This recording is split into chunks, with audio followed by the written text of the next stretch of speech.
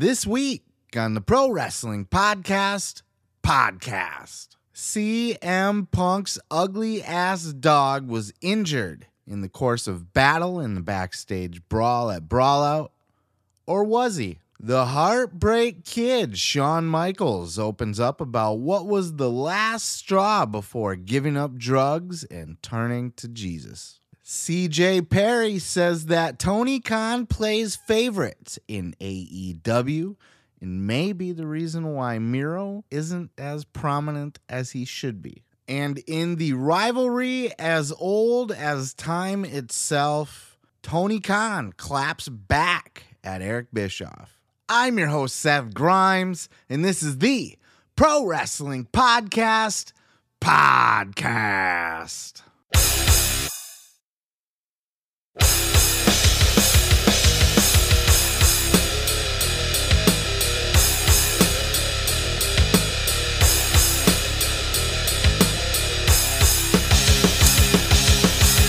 What the fuck is up, everybody? Welcome in to another episode of the Pro Wrestling Podcast. I am your boy, Seth Grimes, and what a show we got for you this week, coming off the heels of last week being quite possibly the slowest week in the history that I've been doing this goddamn job here. I actually took the week off last week. Thought it was a perfect week to do so, as there just wasn't shit for news. I had a clip from like Darby Allin on the sessions, but it was only like, you know, the coolest thing he talked about was like hanging out with Sting. You know what I mean? There just wasn't shit to talk about in the news last week. But this week, not so much. A jam-packed week of podcast action. So let's go ahead and jump right to it. But before we do, if I could bug you real quick to please like, follow, and subscribe at Seth Grimes Media. And if you're watching on YouTube, or even if you're not, go ahead and hop on over and hit the subscribe button over there. That way you won't miss any other clips that I drop. Got lots of awesome bonus content out this week, too. Did a review for the new Halloween movie, so that is up if you're into that kind of stuff, as it is the Halloween season, am I right? My favorite time of the year. And then we also have a full ranking. Now that Halloween Ends is out and everybody's talked about it, I go ahead and I rank all 13 films in the Halloween franchise. So got those up for bonus content. If you're into movies and horror movies in the Halloween franchise, I highly recommend you check those out. If not, let's talk some wrestling. Come on, let's go. Lots of news this week on the CM Punk Elite All Out, Brawl Out, Fallout, including news that CM Punk's ugly ass emotional support dog Larry was injured in the scuffle, in the kerfuffle. The story was dropped by Nick Hausman this week, as a matter of fact. The same Nick Hausman that was the target of CM Punk's planned attack at the All Out Media Scrum. Apparently, CM Punk's camp reached out to Nick Hausman and let him know that Punk's dog Larry, that ugly fucking, looks like it just came out of the sewer and was all fucking wet and been nappy and laying in the rain gutter for fucking 4 years or something. His ugly ass dog, apparently now, just all of a sudden out of nowhere, you know, we're just hearing this now, was sitting in front of the door when the Young Bucks kicked in the door. They kicked it in. Remember how they kicked it in? And then they, apparently the dog got kicked in the face in the process. The door hit him in the face, loosened a couple of his teeth. And then when Punk was at a veterinary meeting after the show, completely unrelated, he had discovered that his dog had 2 loose teeth and had to lose them because the door hit him in the fucking face. People are skeptical about this, according to Dave Meltzer. Other people are saying that it's a complete lie, a completely fabricated bullshit story from the CM Punk camp to put sympathy, you know, to babyface them up a little bit, because this whole investigation thing has reportedly come to an end. There was a vignette already showing that the Elite are returning eminently. So they're going to be coming back. Apparently, they were already backstage at AEW. They were already working. They just were not on camera yet. So apparently, all the investigation stuff is done. I don't know if this was information that was provided early on to the investigation and it just never reached the public. But you got to think part of the story being Larry, the ugly ass fucking emotional support dog, was kicked in the face and lost a couple teeth. Might have been a big part of that story, was it not? Would it have not helped CM Punk's case? Because everybody, he is... also, according to Meltzer, was referred to by at least one person as being a complete psycho backstage and wasn't even concerned about the dog.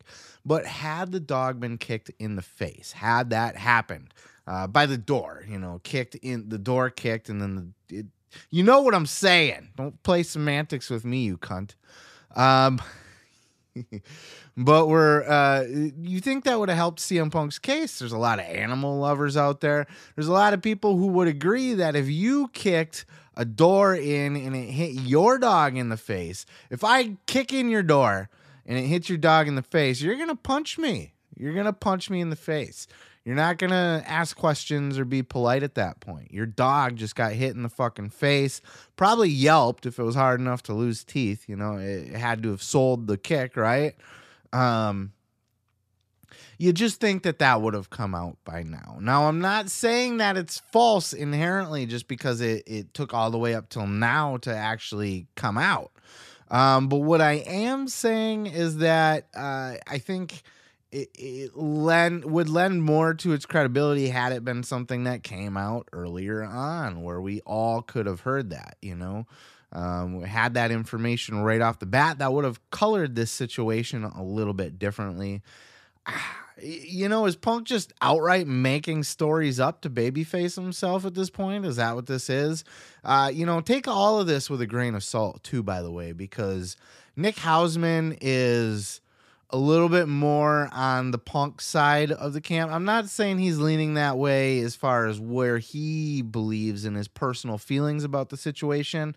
What I'm saying is he's more connected to Punk's side of the camp. He even said that Punk had texted him after the media scrum to kind of not necessarily apologize, but just kind of clear things up and that sort of thing.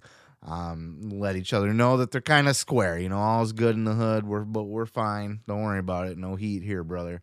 And this was leaked to Hausman from people within Punk's camp, if not Punk himself directly, because Hausman has said on record that Punk did text him after the media scrum. So obviously, Punk has that ability to do so. But Hausman also said that he's not as close with the Elite. But you know who is? Dave Meltzer. So you got Nick Hausman saying, hey, this is what Punk's camp is saying. And then you got Meltzer saying, oh, no, that's complete bullshit, according to people. But consider the source. And I'm not saying Meltzer's lying, and I'm not saying Hausman's lying. I'm not saying anything's fishy here. I'm just saying take it all with a grain of salt. Consider the sources. Apparently, this whole thing is wrapped up now, and the Elite is coming back to AEW, and Punk is not, as far as we're aware. Now, he would be out injured anyway. He would have been out 6, 8, 10 months with his injury, regardless of any suspension. So he's not coming back anytime soon, even if he is coming back. But certainly, you can read into this a little bit, can you not? You can read into the fact that the Elite are coming back, and there's still really no mention of CM Punk at all. He's persona non grata.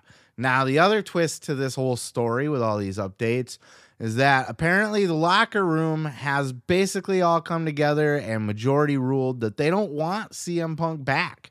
They don't want him in their locker room, and they don't want to work around him. There was a report coming out. I don't know who dropped this information. This may have been Meltzer too, that Chris Jericho apparently confronted CM Punk the night of the Fallout. And Punk basically, Jericho was like, hey, man, blah, blah, blah, blah, blah. And, Punk was basically like, hey, man, go fuck yourself. None of your business.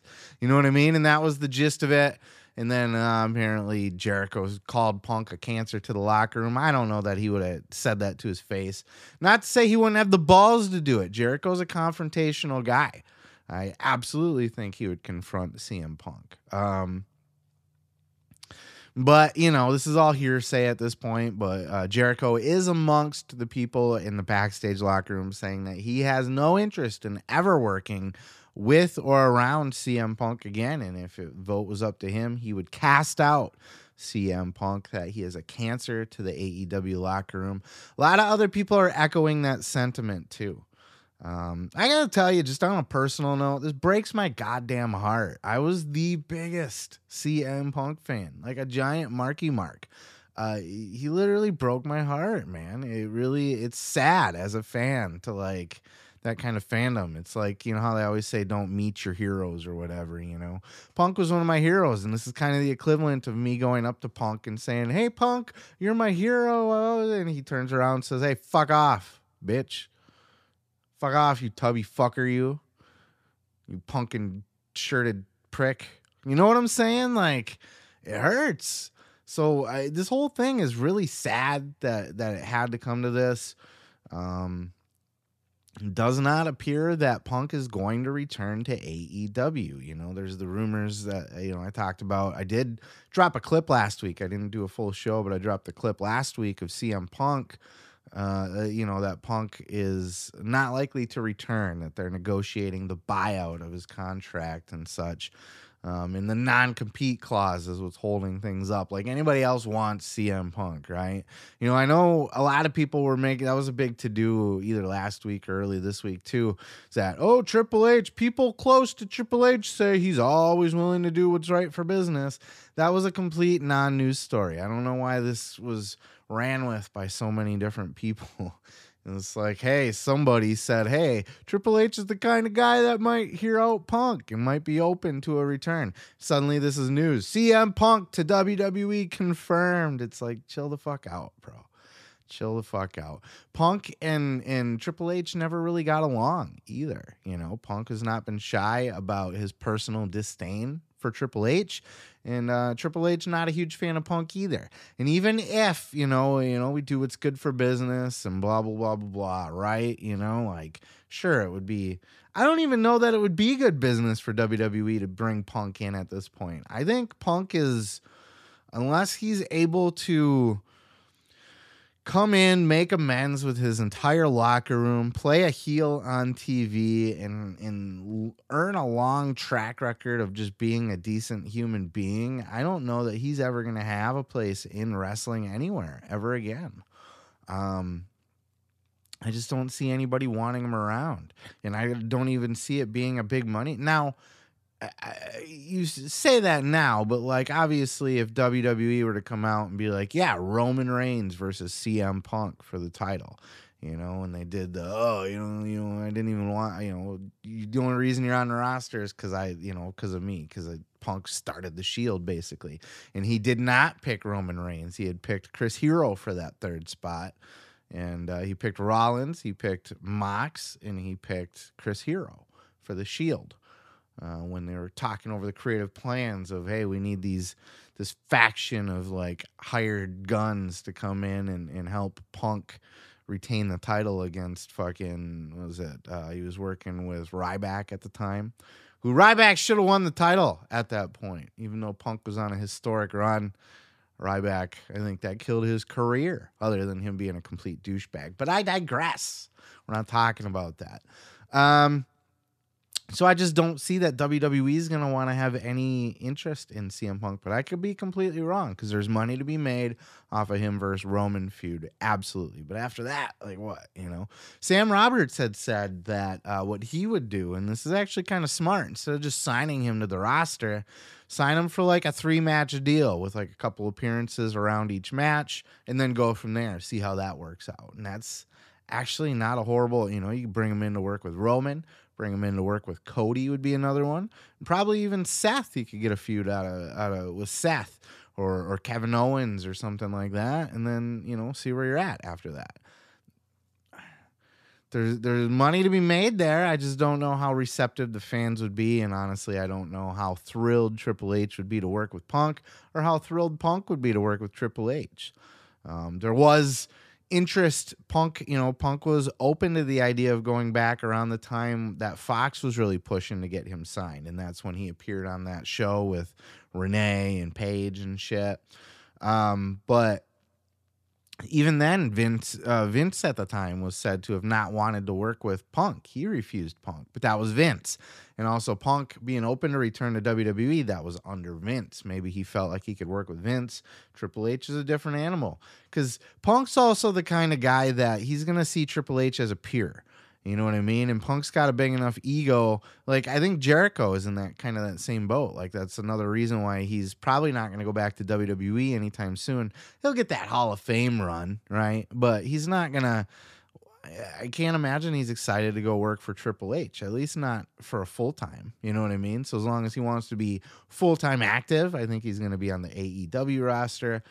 So guys that see Triple H as a peer and not a boss, as a leader, aren't going to respect him in the same way. You know, they didn't come up under the NXT Papa H camp, like basically everybody on the roster now.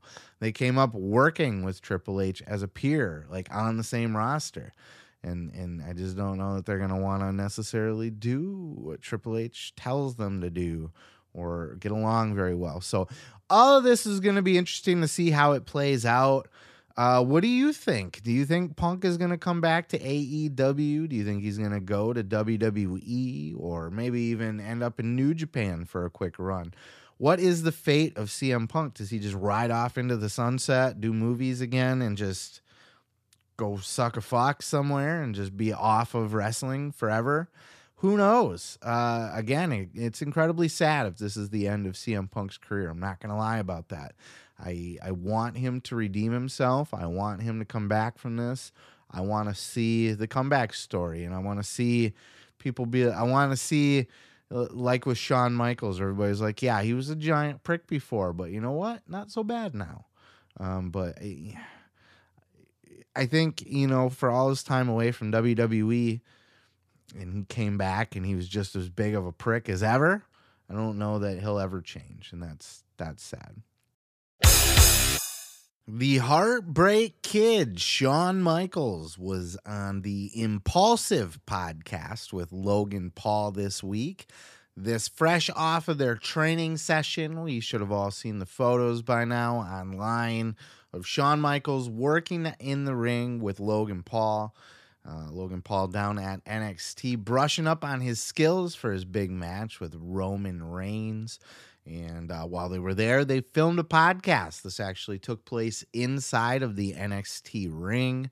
And it was a wonderful interview. This was a very, again, like I talked about before with Impulsive, with the guys over there, that they're very they're like bros, you know what I mean? They're very like hanging out with a room full of dudes, like put a wrestler in with like a bunch of college kids and like have them ask questions, you know what I mean? So they're gonna be like, dude, remember that time where you like, it wasn't quite like that, but it was a lot like that. But it was a fun interview, you know what I mean? Shawn was very open and very willing to just kind of bare his soul on Impulsive, and he talked about going back to the frat bros, asking silly questions. They're like, oh, these are drugs, dude. They were kind of asking Michaels about his time as a drug user and that sort of thing, and he was very open to talking about it. And in this particular clip here, Shawn Michaels opens up about what that transition was. We all heard he was the junkied out asshole prick backstage, went away for a couple years. All of a sudden he comes back. He's clean, he's sober, and he found Jesus. How did all this happen? Check out this clip.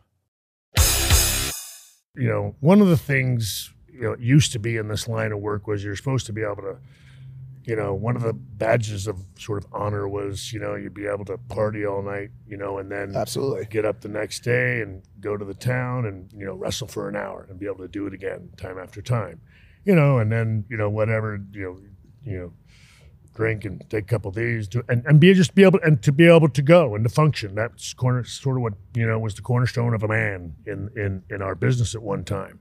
And I was young and naive enough to buy into it. And again, then people are, not until you realize that people are starting to, pass away. Mm-hmm. You know what I mean? Then you go like, wow, this is serious. It's kind of stupid. What was your moment? What was your honestly, rock bottom? I can remember again getting married, and then immediately we're getting, we find out we're having a baby, and all right, 9 months, you got to get it together.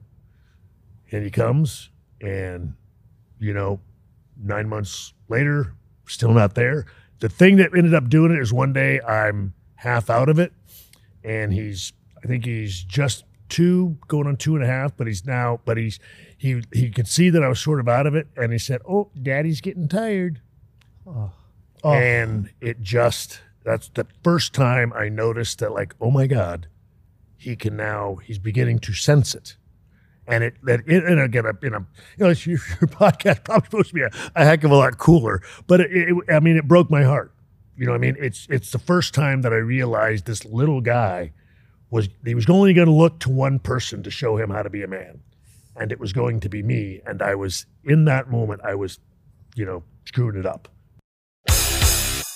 Yeah, that's a really good reason to snap out of it, is when you notice that your kids are starting to notice that you're a fuck up. Once that happens, it's like, bro, are you going to just be a fuck up forever? Or is that going to be enough to be like, all right, I got to get my shit together? And Sean took that, and he said he quit cold turkey. There was no withdrawals, no shakes, no nothing. He didn't have to wean himself off and just, lower it in increments. He just stopped. I'm just done with this shit. Done. He was very open about all this. It was funny. They made a joke about the WWE's PR guy. They have PR guys that AEW does too. I'm sure most people do, in fact. You know what I mean? Like anybody that works for a big company anyway, have PR guys that sit in on the interviews, and they're just there to make sure, the wrong thing doesn't get said, basically. They're there to just kind of monitor it and make sure that it's a good, clean, fun interview without anything too something that's going to hurt the company's look a little bit. And, they were delving into that territory a little bit with Shawn Michaels being an executive now. He's like the executive vice president of talent development or some shit like that. I don't fucking know. Just a big fancy title for a dude with a crooked eye and a cowboy hat, basically. But yeah, he was very open about that, talking about his entire the entire run with drugs, and how he felt indebted to Triple H because Triple H has saved his life a number of times. Triple H was basically his caregiver in the 90s. Michaels walked around a complete egomaniac, fucked up out of his mind, and he talked about how Triple H stood by him every step of the way. Triple H was right behind him when Michaels was picking fights that he had no business picking, when he was pissing people off and burning bridges and just being the biggest dick face on the planet. Triple H was right there behind him and made everybody else look at Triple H as the second biggest dick face on the planet. And he, Michaels acknowledged, like, he stood by me, even if he didn't agree with me, even if he thought I was being a dumbass and doing something stupid, he was going to go there and be a dumbass and do something stupid with him because he's ride or die, they talked about, So he said, like, falling into the NXT, being an executive there is like not something he wanted to do necessarily at first. He loves it now, but like just, he felt indebted to Triple H. Like, how do you not do anything that he asks when he did all that for you? He was always there for you. Really good stuff there. He talks about why he doesn't go to church much anymore. He said he doesn't go to church, but he is still religious. He's more spiritual on the inside now, because he talks about that he ran into a lot of issues with people at church not being able to separate his character on TV from who he really is as a person. They still dealing with, and this is something that wrestling will probably always have to deal with, right? Is the fact that people don't see wrestlers as actors. people see wrestlers as them. So Shawn Michaels was running into people at his church that were like, why are you here being a Jesus guy? You know, a big Jesus freak, religious fucking churchgoer. And then, you know, you go on TV and you tell people to suck it and that kind of stuff. You know what I mean? It doesn't jive. And, you know, so he just stopped going to church. He didn't want to deal with that anymore because you can only explain yourself so many times.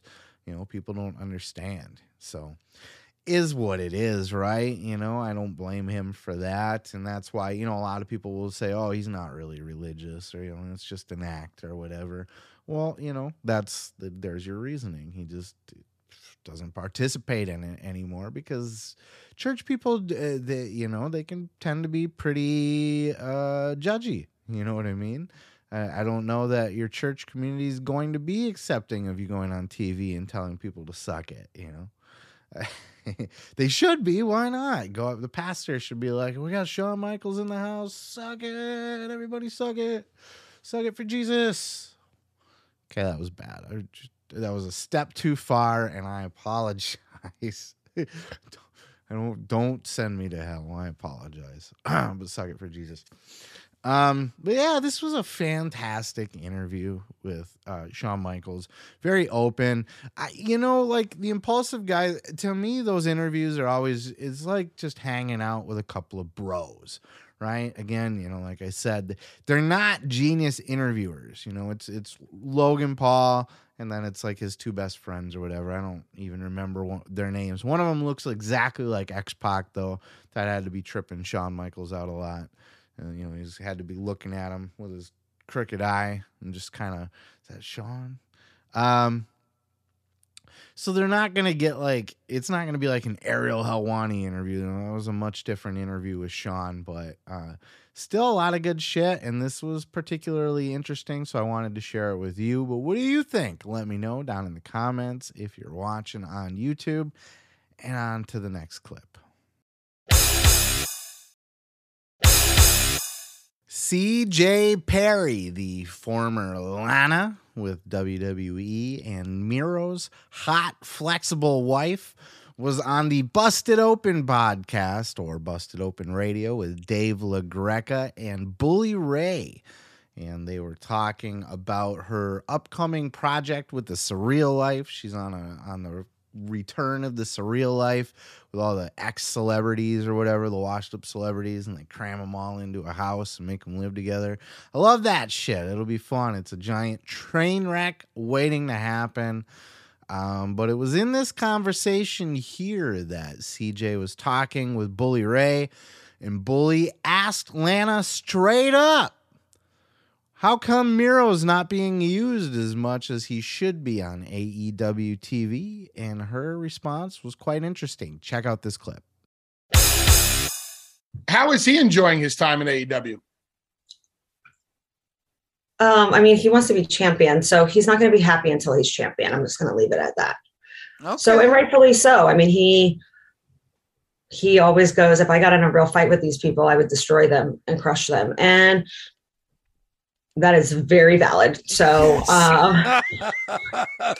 period. One of the things that I have been critical on this show is I don't think they use Miro nearly as much as they should be using him. And his character is so believable, so credible. He's such an accomplished worker. He's got fantastic psychology. Why do you think somebody with as much talent as your husband is used as sporadically as he is? Oh, God, I have a lot of opinions about this. I definitely... Tony Khan has a vision. At the end of the day, like, let's just really, if it's 100% real, I think there's this illusion at AEW that the talent booked the show. The talent basically, that was definitely like the conversation, like, oh, you go there, you're going to basically become whatever you're made of. But at the end of the day, he's booking the show. It's really no different than WWE. It's just a different director and a different person's point of view. It's like comparing NBC to HBO. But at the end of the day, you still have the exec who's going to make that final call. And that's what it is. Like Tony Khan has his favorites, and he's going to push the favorites, just like Vince would push his favorites, just like Hunter's going to push his people. And it's show business. It's nothing personal. It just is what it is. And I don't know. I think my husband's incredible. I feel Vince really valued him in that way and saw that they hit heads a lot of times towards the end on creative differences. Vince really wanted him as a villain, and Miro wanted to explore this new world. Again, I just take it like I do Hollywood. Like it's casting, it's the director, it's the showrunner. And at the end of the day, we're hired talent. So, if you really don't like the person that you're working for, then go start your own wrestling promotion. See how that goes for you. That was very interesting. She was hesitant in the interview to say that she would want to go work for AEW. She was asked, I think by La Greca before this question, do you have any interest in going to work with AEW? What's the difference between AEW and WWE? It's a different place to work. Would you be interested in going there? And she kind of tiptoed around it a little bit.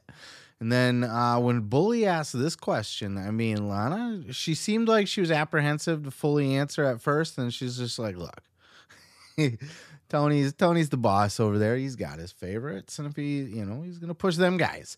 I don't know why Miro's not one of his favorites. This is what frustrates me so much about AEW, and this is one of those things that is making me lose faith in Tony Khan. I'm pretty much there. You know what I mean? I was a very solid AEW guy for a long time, but I'm getting to the point, or have gotten to the point now, where I've just lost faith in Tony Khan, because I don't think he's not the booker that he thinks that he is, or that he puts himself out there to be. He's had glimpses of some really great booking, but just the way that he uses people is absurd. You know what I mean? Like FTR, like now it looks like the FTR is probably going to start to come around to, they got that number one contenders match. I think they're going to get put in the rotation now, but I think it's almost too late. Like they were hot 3 months ago, when they were coming off their feud with the Briscoes and they won the Ring of Honor titles. That was the time to push them towards. Really, it should have been what you should have done was built to the tag team fucking, the rubber match for winner takes all against the Young Bucks at All Out. That's what you should have did. And we don't know for sure, but apparently, the Young Bucks played their politics. Didn't want to work with FTR, didn't want to lose to FTR, and they just wanted to go do their little trios bullshit instead.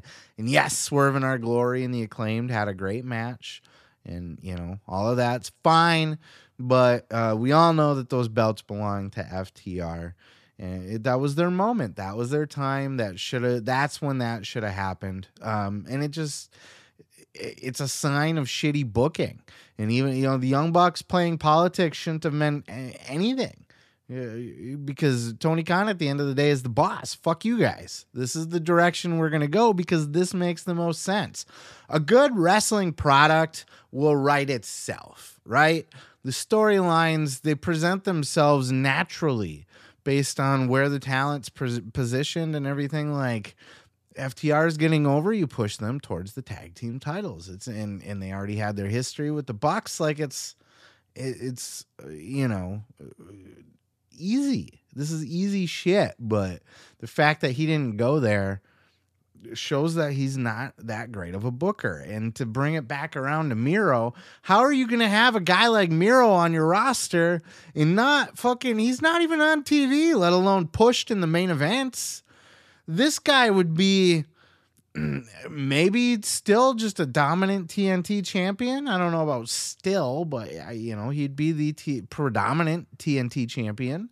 Or if not, working in the main events already. Like, is Miro a difficult person to work with backstage? We haven't heard this necessarily. He seems like a pretty chill guy, to be honest with you.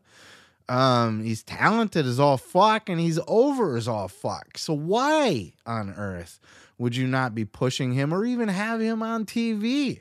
Do the Young Bucks not like him? Kenny Omega doesn't like him? Is that it? Chris Jericho doesn't like him for some reason? I can't imagine that. Miro was on Jericho's podcast. Miro talks fondly of Chris. CJ was on Jericho's podcast, so I don't think he's holding Miro down. Does Tony just not like Miro? Did he rub him the wrong way? Did Miro flex on him or something? And Tony afraid Miro's going to beat him up over a contract? Like, what? Seriously, what? Why would you not? There has to be a good reason, because Miro's not even on TV and he's not injured. It's dumb. And just, we're going to throw him in this token angle with the House of Black. None of that made sense, other than just getting the opportunity to tag team with Sting, which is always a bucket list thing, and I'd be all for it if I was Miro. But then what do you got for me? Come on, let's go. I wouldn't be surprised if he was a guy that would be looking to jump back to WWE. That was the rumor before, but then, it kind of came out that Miro he's pretty solidly AEW still. But Lana seems to paint a different picture. She tried to tiptoe around it, but she was very much, made it sound like there's more to this than meets the eye. Not that there's necessarily like heat or a beef or a big story here, just that AEW is not necessarily what it's cracked up to be. And that Miro not being used is because he's not on Tony Khan's favorite toys to play with list. It happens. We all had our fig feds when we were kids, right? We had our fig feds. I had a couple figures that, I mixed the Hasbro WWE guys in with the, they had WCW at the time I think Galoob made them, but I'm not sure, but they had like the really rock hard ones. And I mixed them in and they worked fine, even though they didn't move really. I was able to work with them. But there were a couple guys that were very difficult to work with. Like, I think there was one that had like a headlock feature, and it's like his arm was like permanently like Ron Simmons. It was Ron Simmons. He was shaped like this the whole time. And it's like, how do you have a professional wrestling match when he doesn't, what are you supposed to do with this? You know what I mean? Like a shoulder tackle? So I didn't play with him all that much. It wasn't a racist thing, okay? I didn't not play with him just because he was a black action figure. You fucks. His arm was like this. Like, what are you supposed to do with that? You can't do anything with that. So maybe Miro is a oddly shaped figure for Tony Khan, and it's just so he doesn't get played with as much for some reason. I don't know, man. Miro would be a top guy in my federation. A top guy. I don't know that he would be the guy. He wouldn't be like my champion, but he's in that mix always. He's up there for sure. But at the end of the day, it's Tony Khan's company and he can do what he wants. I just think it's depressing, especially because, look, man, you went out and hired Jim Cornette just did a podcast where he went through the entire AEW roster, and there's like 767 people on that roster. Like, you're not even using half of those guys. What are you doing? And like, some of them are big stars that he's not using, like Miro. It's unthinkable. This guy could be saving himself tons of money on his roster. I don't know if he's just tying people up so WWE doesn't get him, but he could literally cut half of his roster and still fill out both of his shows and the fucking dark tapings and stuff with ease. And he's got all those people that he doesn't use, and he still brings in people from the indies. He just fucking signed Juice Robinson and Bandito. Now he's got 769 people on his roster. Why? Nothing against Juice or Bandito. They're great. They're fine. I appreciate them. And maybe he's expecting, we got all this Punk money that we're not going to be paying out pretty soon. I don't know. It's really a shake your head situation. Like, how you have a guy like Miro on your roster and you don't use him to his full potential. You don't use most of your guys to their full potential. It's an absolute joke over there. It's making me lose complete faith in AEW's booking. He needs a booker. He needs to bring in a booker. He can be the owner, and he can be the final say.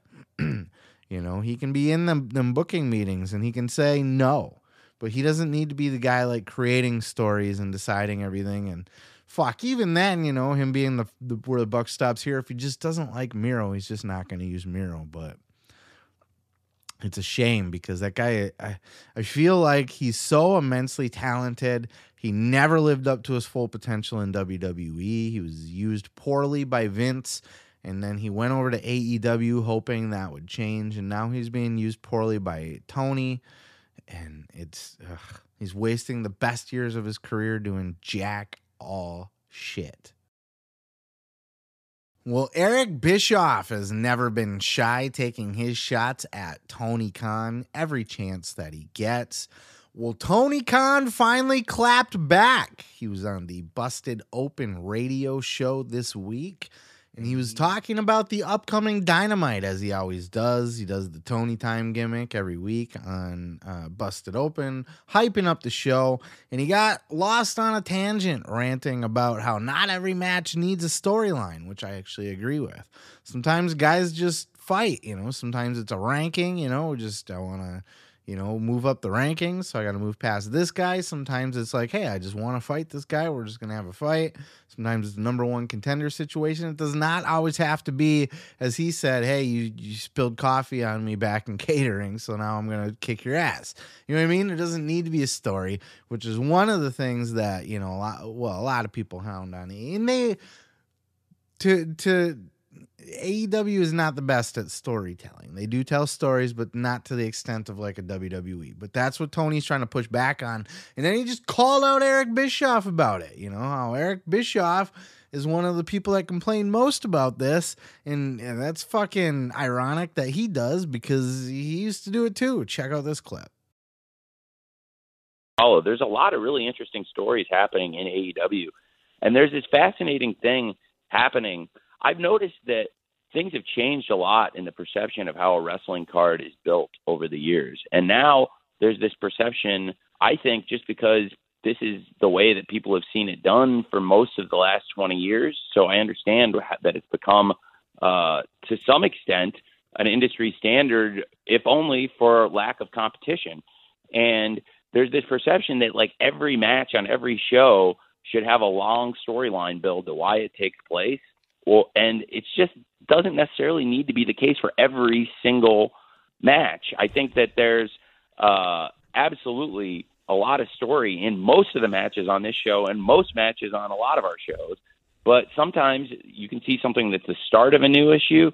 Frankly, the person who I think has been the most incendiary and contradictory and hypocritical on this entire point is Eric Bischoff, who, if you watch Nitros especially the good Nitros from 95 to 98, a lot of the quality of the show was seeing lucha matches and things that you didn't expect. And there was a certain exquisite randomness to the lineup of the card.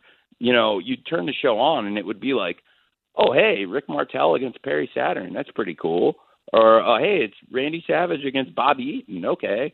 And various lucha matches that didn't necessarily have build-up but were fun matches. You know, they weren't the big story matches. Sure, there were a lot of stories happening in WCW, but probably less than half the matches on Nitro had a story going into them, and that was fine. And it was the industry standard show. Then it really tried to copy its competition and put lots of story where every single match had to have two guys having a fight over a cup of coffee and catering. And that just doesn't need to be the case. And sometimes it could just be as simple as a challenge or two people fighting to be the best. But, you know, the majority of the time, or certainly a large percentage of the time, you should have a lot of story built into a match. But, you know, this perception that you can't just have two people come in and fight, it could be the start of something. It could lead to something with two completely different people. Who knows? But there's a lot of different ways to skin a cat.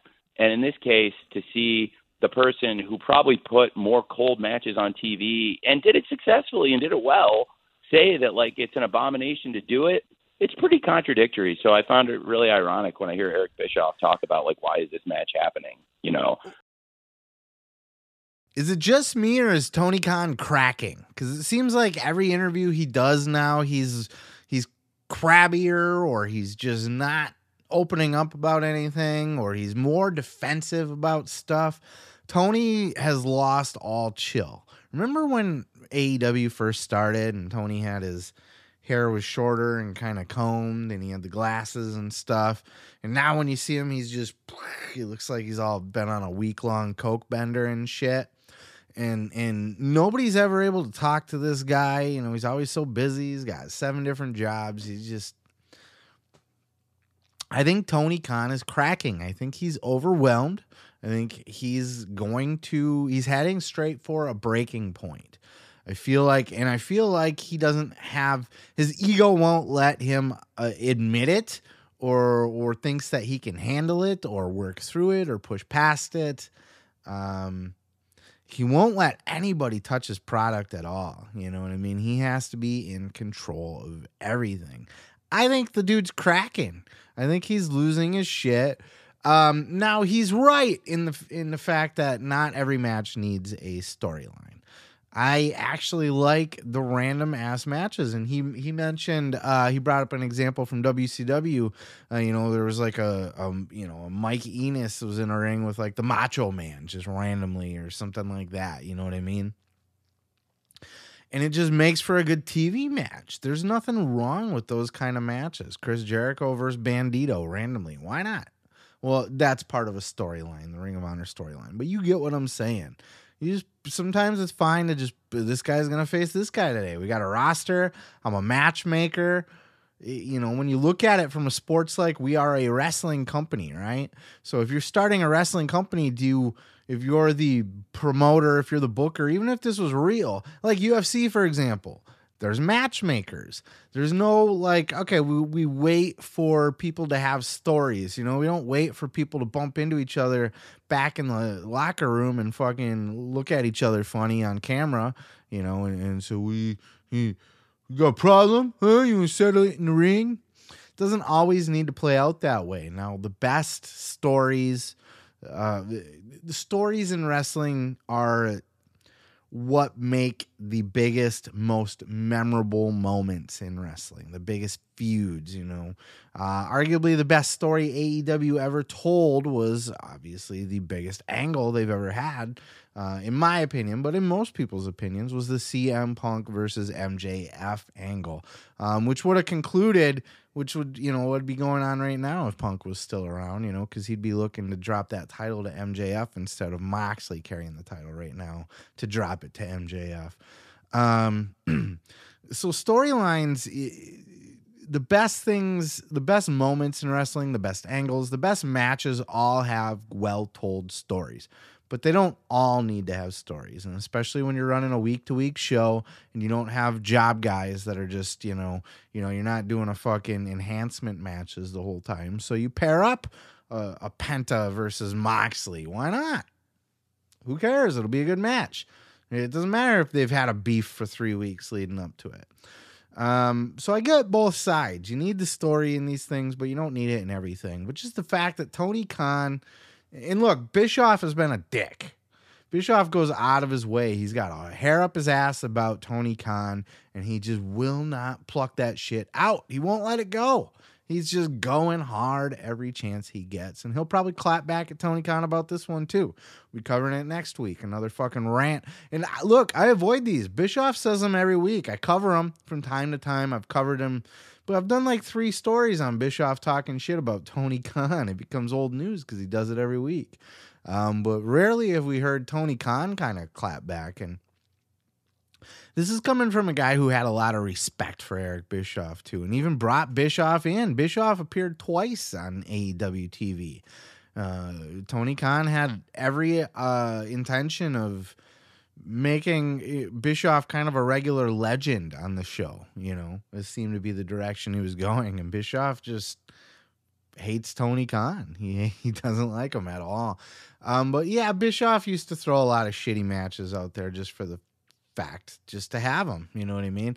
Not all of his stuff had stories, and so Bischoff, I get where Tony's coming from, but I think the bigger story here, in my opinion, is that Tony Khan's just starting to crack. I think he's letting things get to him more than he used to, And, you know, it was a little bit of an unwarranted rant that he went on there, you know, to just start ranting about how not every match needs a story. And then to specifically name drop Eric Bischoff like that, it just sounds like things are starting to get to him. You know, he's not Joe Cool anymore. Not that he ever was, but I mean, you know, this is the kind of stuff. Look, you don't need to sell it every time Bischoff talks shit. You know what I mean? You just ignore that. You're running a wrestling company. People are going to talk shit about you. People are going to criticize your booking no matter what you do. Every step, even in the best angles. There are people that criticize MJF versus Punk. You know, there's things that they could have did different, or they never should have did it at all. Some people might even say, you know what I mean? Probably not, but you get what I'm saying. Like, there's always going to be something to criticize. So you just have to push that shit out and run your company. But I think between this and just the bad booking and like the Miro story I was talking about, and look, I might sound like I'm kind of a AEW hater at this point, and if you go back in my archives, you will see I was a giant AEW fanboy. All right, but I have to call it like I see it. I can't just play favorites. I can't, you know what I mean? Like, I can't do this show, look you in the eye and say, oh yeah, AEW is the best company. They're losing it right now. They're slipping. And at this point, I think if they don't make major changes there, I think they're not long for this world. They're going to get a new contract. They're going to get a new deal. And they're going to have another however long that contract runs. So, you know, they're going to be around for a little bit longer, you know. But Tony Khan cannot maintain the current status quo. Something needs to change. He needs help to turn this ship around before it completely sinks. This week on the Pro Wrestling Podcast, Vince McMahon announces his retirement from WWE. I'm your host, Seth Grimes, and this is the Pro Wrestling Podcast.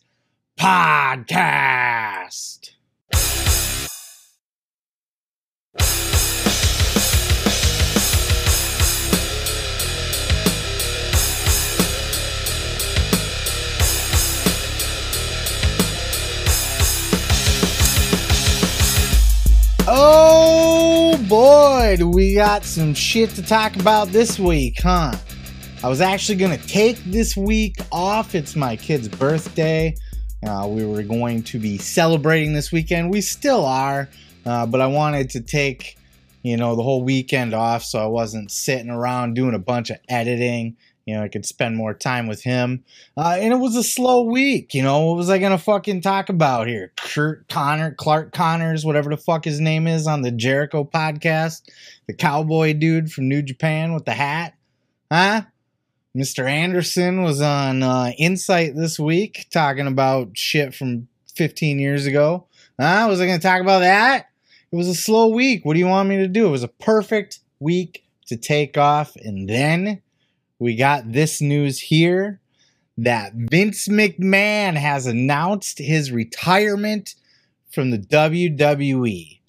I got to tell you, this was pretty surprising, even with all the bullshit that was going on. I never thought that I would see the day that Vince is retiring from the WWE. Vince has been around my entire life in professional wrestling. As far back as I could remember, Vince was on my TV as a commentator and then, you know, the chairman and all that shit. I honestly never thought I'd see the day that he stepped down. I'm surprised. Like I said, even with all the shit that's going on right now, the scandals, the accusations, the leaks that are coming out, the Wall Street Journal news drop, all of this shit, I still thought that Vince would just sit in his chair, stubborn as all hell. Even as he temporarily stepped down from chairman and CEO, he still was maintaining his role as head of creative. He was still the guy basically overseeing everything that was going on in the WWE. And we all kind of thought that Stephanie being put in place as temporary interim CEO was just kind of a wink and a nod, like, okay, yeah, sure, right. It was all a show. Vince would still be running things behind the scenes, but apparently not.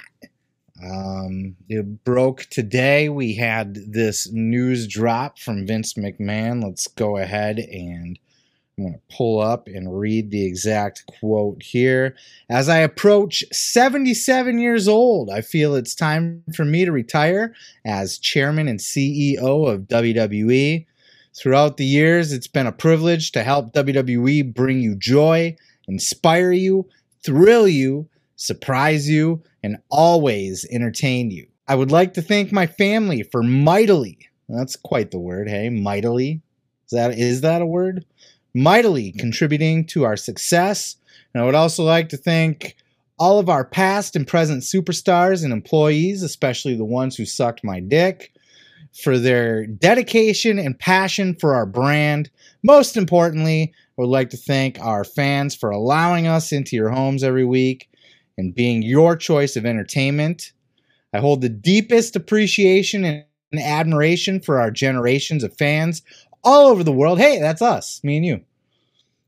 Of the fans all over the world who have liked, currently like, and sometimes even love our form of sports entertainment. Sometimes, every once in a while. Our global audience can take comfort in knowing WWE will continue to entertain you with the same fervor. That's another good word, fervor. Dedication and passion as always. I am extremely confident in our continued success of WWE, and I leave our company in the capable hands of an extraordinary group of superstars, employees, and executives, in particular both chairwoman and co-CEO Stephanie McMahon, and employees and executives in particular, both, I already read that, co-CEO Stephanie McMahon and co-CEO Nick Khan. So there's a little bit of news going there. As the majority shareholder, I will continue to support WWE in any way I can. My personal thanks to our community and business partners, shareholders, and board of directors for the guidance and support through the years. Then, now, forever, together. Vince McMahon. God damn it! Wow. There's a lot to unpack here. So, like I said, I didn't have a show prepared this week. I was going to take it off. It was a very slow week, so there really isn't anything else to talk about anyway. So what I thought I would do here with this is just really go into like a deep dive on this entire thing here. So what I'm going to do is I'm going to kind of cover. We'll start by going over the current situation.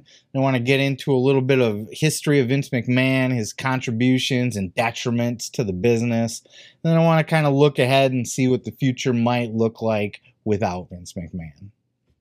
I guess the first big thing is that little nugget that was in there. Co-CEO Stephanie McMahon and Nick Khan. So no longer is Stephanie McMahon the interim CEO of WWE. She is now co-CEO. Can't say I saw that coming. I would have thought she would have been the full CEO. And then Nick Khan would have just been like her right-hand man handling a lot of the business stuff. But he is taking on the role of CEO of the WWE. So Vince McMahon's role has been split into two between Stephanie McMahon and Nick Khan. I believe Nick will handle all the business side of things. And Stephanie is going to be kind of the figurehead of the company. She's going to be the McMahon. She's going to be the female, which, you know, with all the allegations and everything, it's probably a good idea that there's a female for a little while so that the company doesn't retain that image. And she'll probably be more in control of like the wrestling side of the things, you know, what's actually on TV and that sort of thing. Creative. They have not named a head of creative yet. My hunch is that it will be Triple H, who has been named the head of talent relations. So he's taken over for John Laurinaitis. Laurinaitis is out the door. And there are some rumors that Paul Heyman might be tapped to do to be the head of creative. That I would also love to see that. He would be a great pick for that role. I also like Triple H for it. Either one of them would do a fantastic job as head of creative. Much better than Vince has been doing. I'm pretty sure the guy, the doorman or the janitor of the building could probably do a better job of creative than Vince McMahon has. And, you know, Vince has quite the legacy, and he's built a long history of very creative shit. You know, he is an evil genius. There's no doubt about that. His history and career speak for itself. But he's also, you know, as of late, over the last, 5-10 years, kind of been very hit or miss. He's the guy that likes to rewrite the show 5 minutes before it goes on the air. That kind of stuff. Everything's on a whim. Everything, you know, he randomly changes his mind. He's got all these stupid ideas. This is potentially a big game changer, because we kind of thought as Vince was stepping down that it was just sort of a figurehead thing, right? And that he would still kind of be running things behind the scenes. But this seems to be pretty apparent that he's not going to be in charge of anything anymore. That he is stepping down. Excuse me. Burping up that birthday dinner. I like the idea of Stephanie being in charge. I think she's going to do great. Apparently, she's very well liked backstage.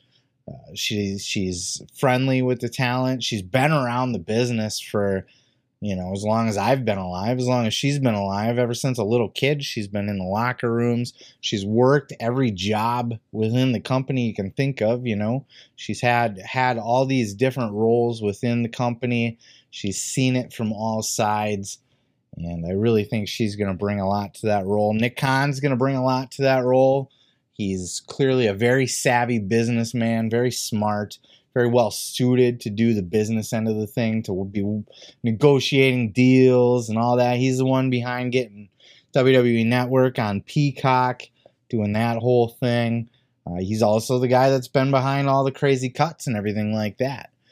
This could be where these rumors, this TV-14 thing, at first it came out, you know, with last week's episode, I talked about that WWE announced that Raw is going PG-14 or TV-14. But apparently that's not the case. This is just something that they've been kind of kicking around, that this is an idea. And maybe that was kind of leaked, or they jumped the gun on that, because this is something that they plan to do. They plan to move to TV-14, but they wanted to wait till Vince was going to make his move, because apparently Vince had internally told people that he was going to be leaving and stepping down as of, you know, about a week ago. He made the decision to do this, and just as of today is making it official. A lot of mixed feelings on this. Stephanie McMahon actually came out on SmackDown earlier tonight as I record this and led the crowd in a big "Thank you, Vince" chant. Go ahead and check out that clip here, by the way. This is the WWE Universe, and we are eternally grateful for all of you. But since Vince had the opportunity to thank us, I think this is the moment that we take to thank him. So now we're going to do it together, right? Thank you, Vince. Thank you, Vince.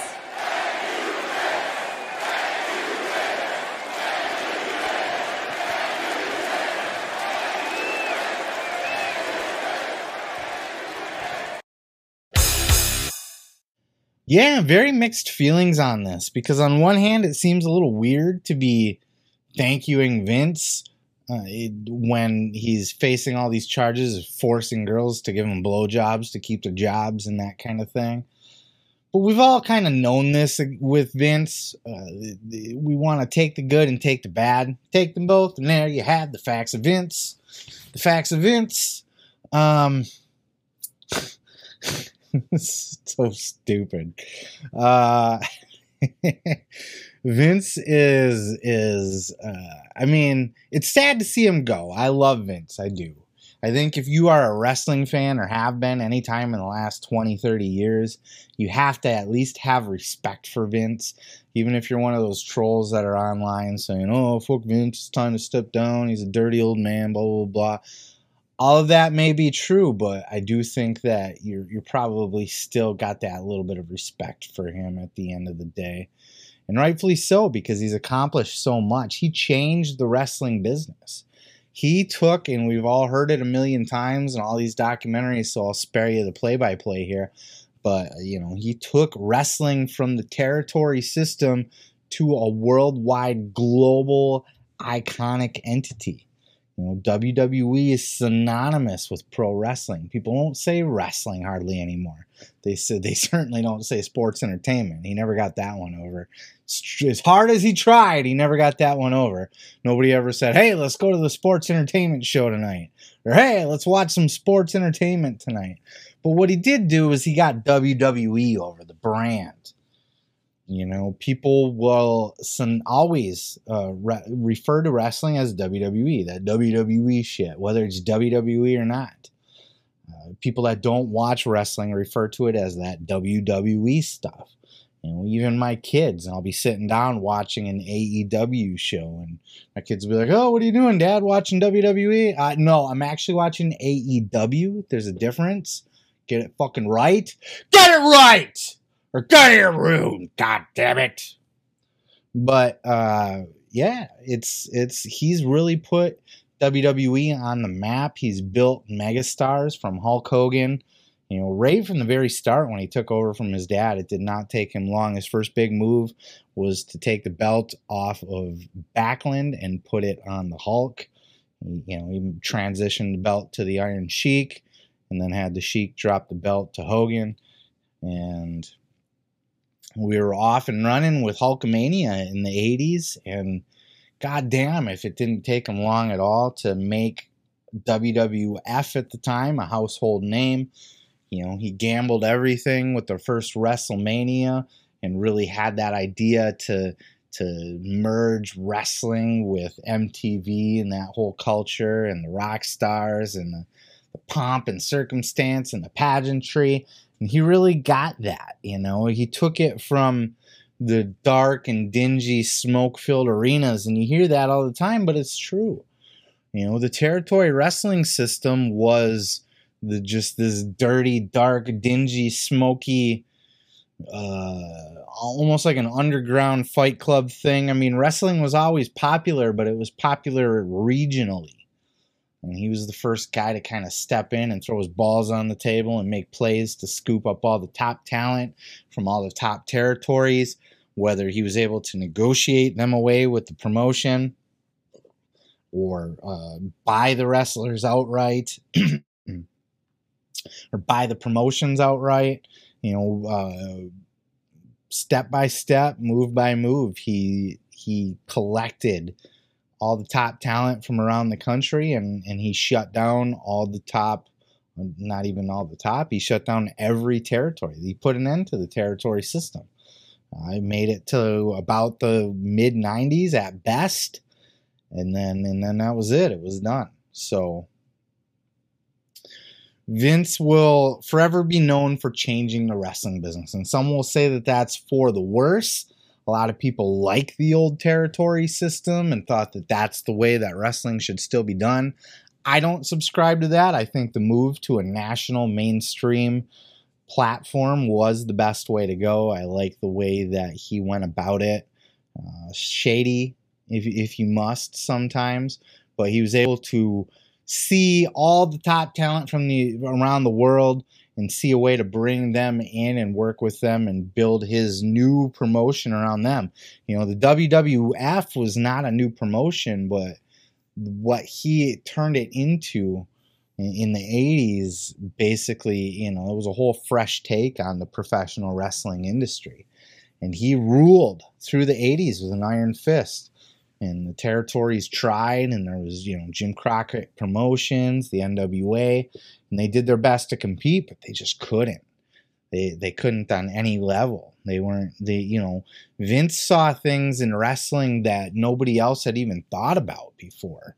And even after he was doing them, a lot of those promoters stubbornly balked at it. Thought it was, like, oh, that's not wrestling, that's a clown show up there, and just refused to evolve and change or compete or living in denial, thinking that the way that they were doing it was still the best way to present wrestling. And, you know, like the action figures and the merchandise and the movie stars and the musicians and the whole Hollywood thing and the big spectacle and the production value and doing things like fucking rock and roll albums and stuff, you know, the Pile Driver, doing music videos.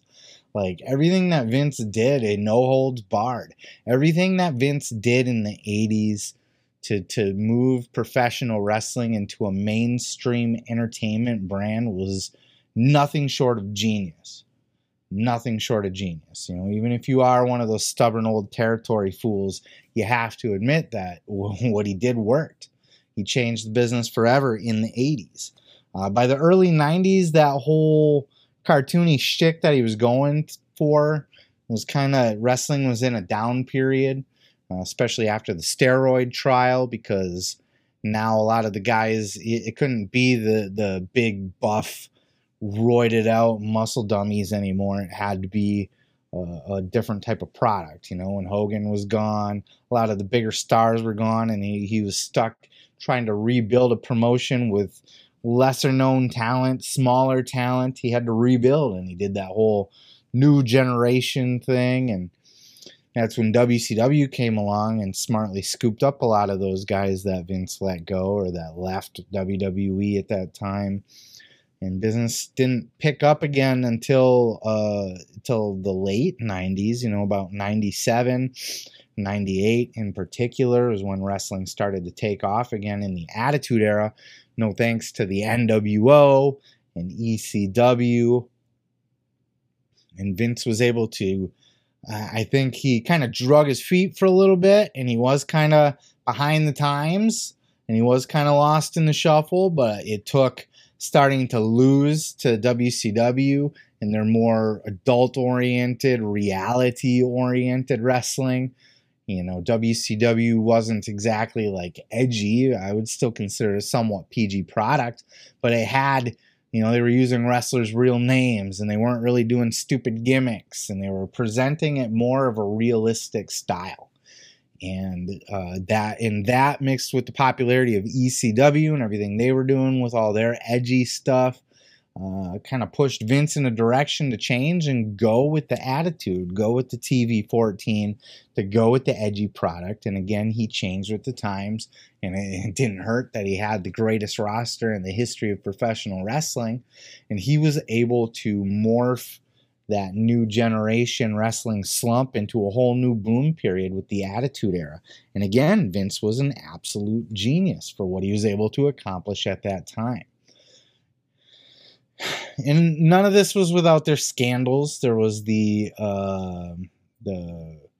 referee chick that he was screwing around with, and then there was the steroid scandal, things like that.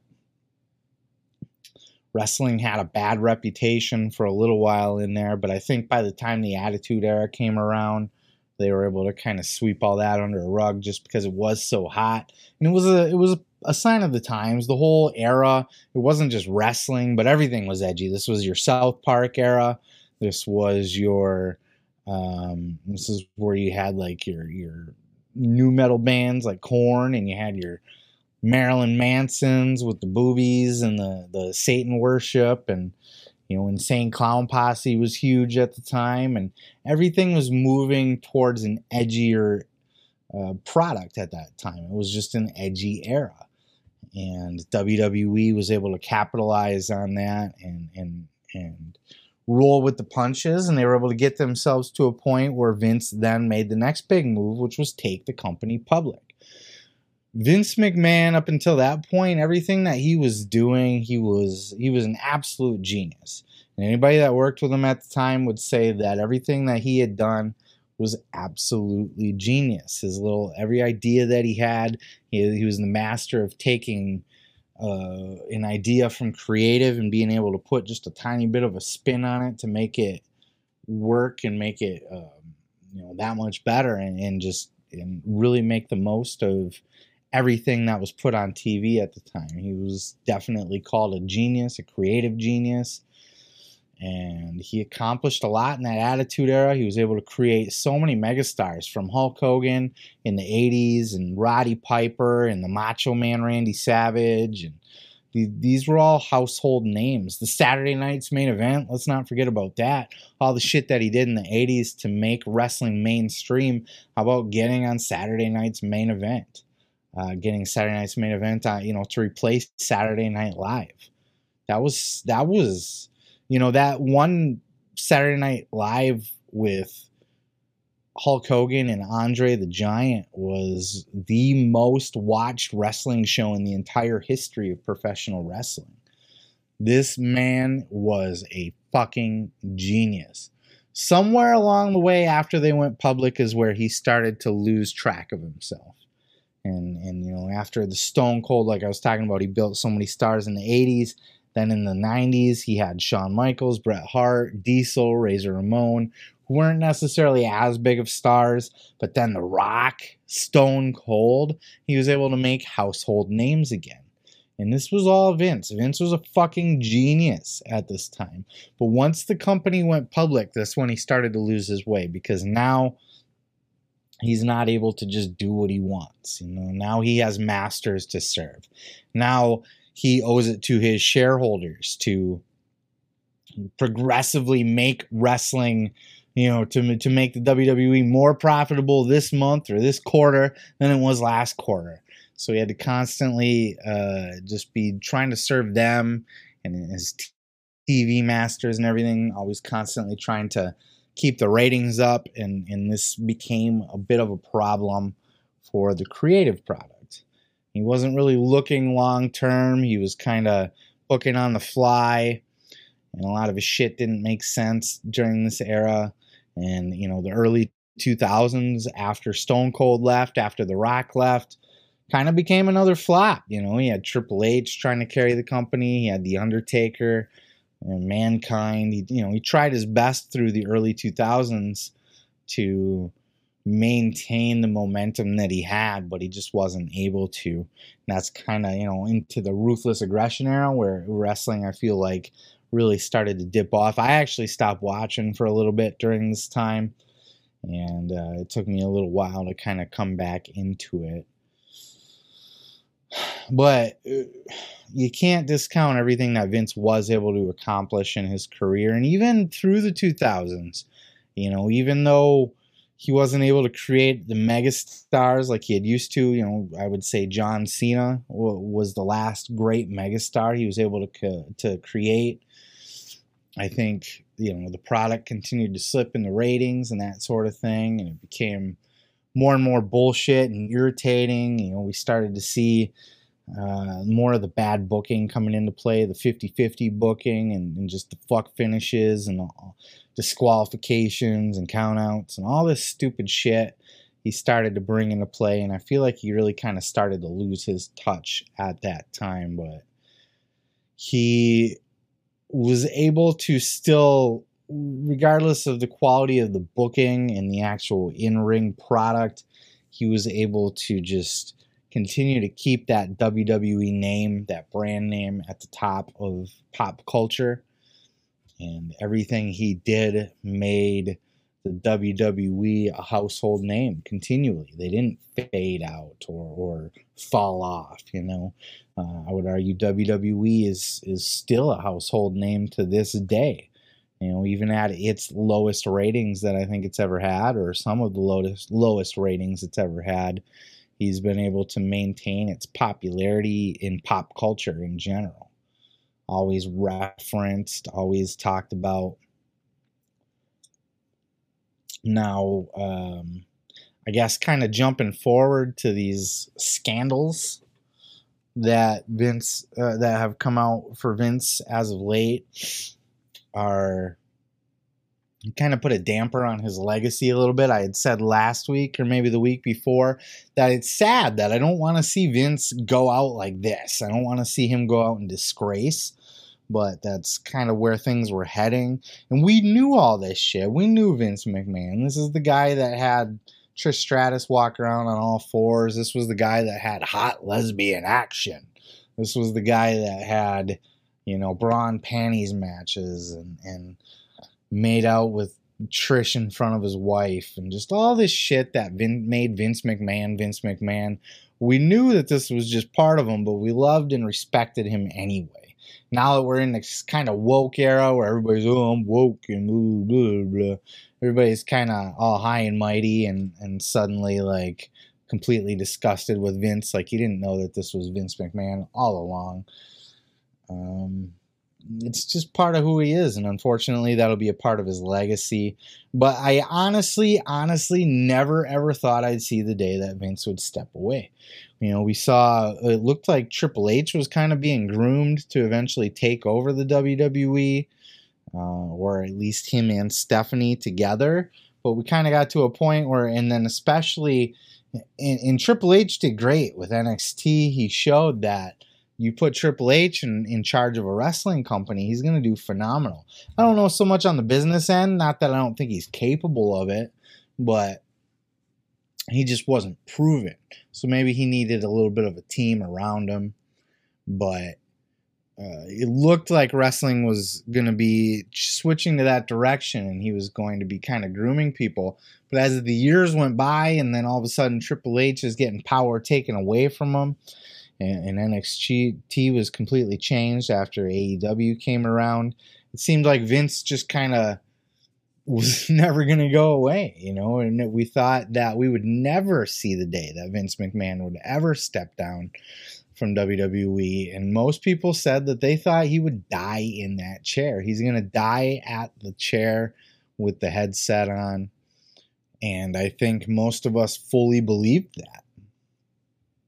But now, with Stephanie McMahon taking over, I still wonder if WWE is going to be sold. We all kind of thought that Nick Khan was brought on board to groom WWE for a sale.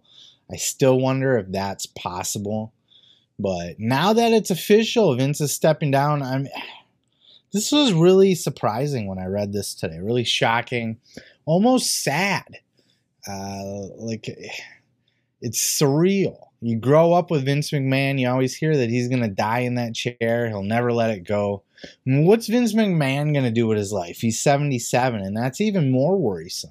Not that he's going to die tomorrow or anything, but they always say, once you retire and you have nothing to do anymore, it's not long before you just kind of die because you have nothing left to live for. And that's a little bit scary.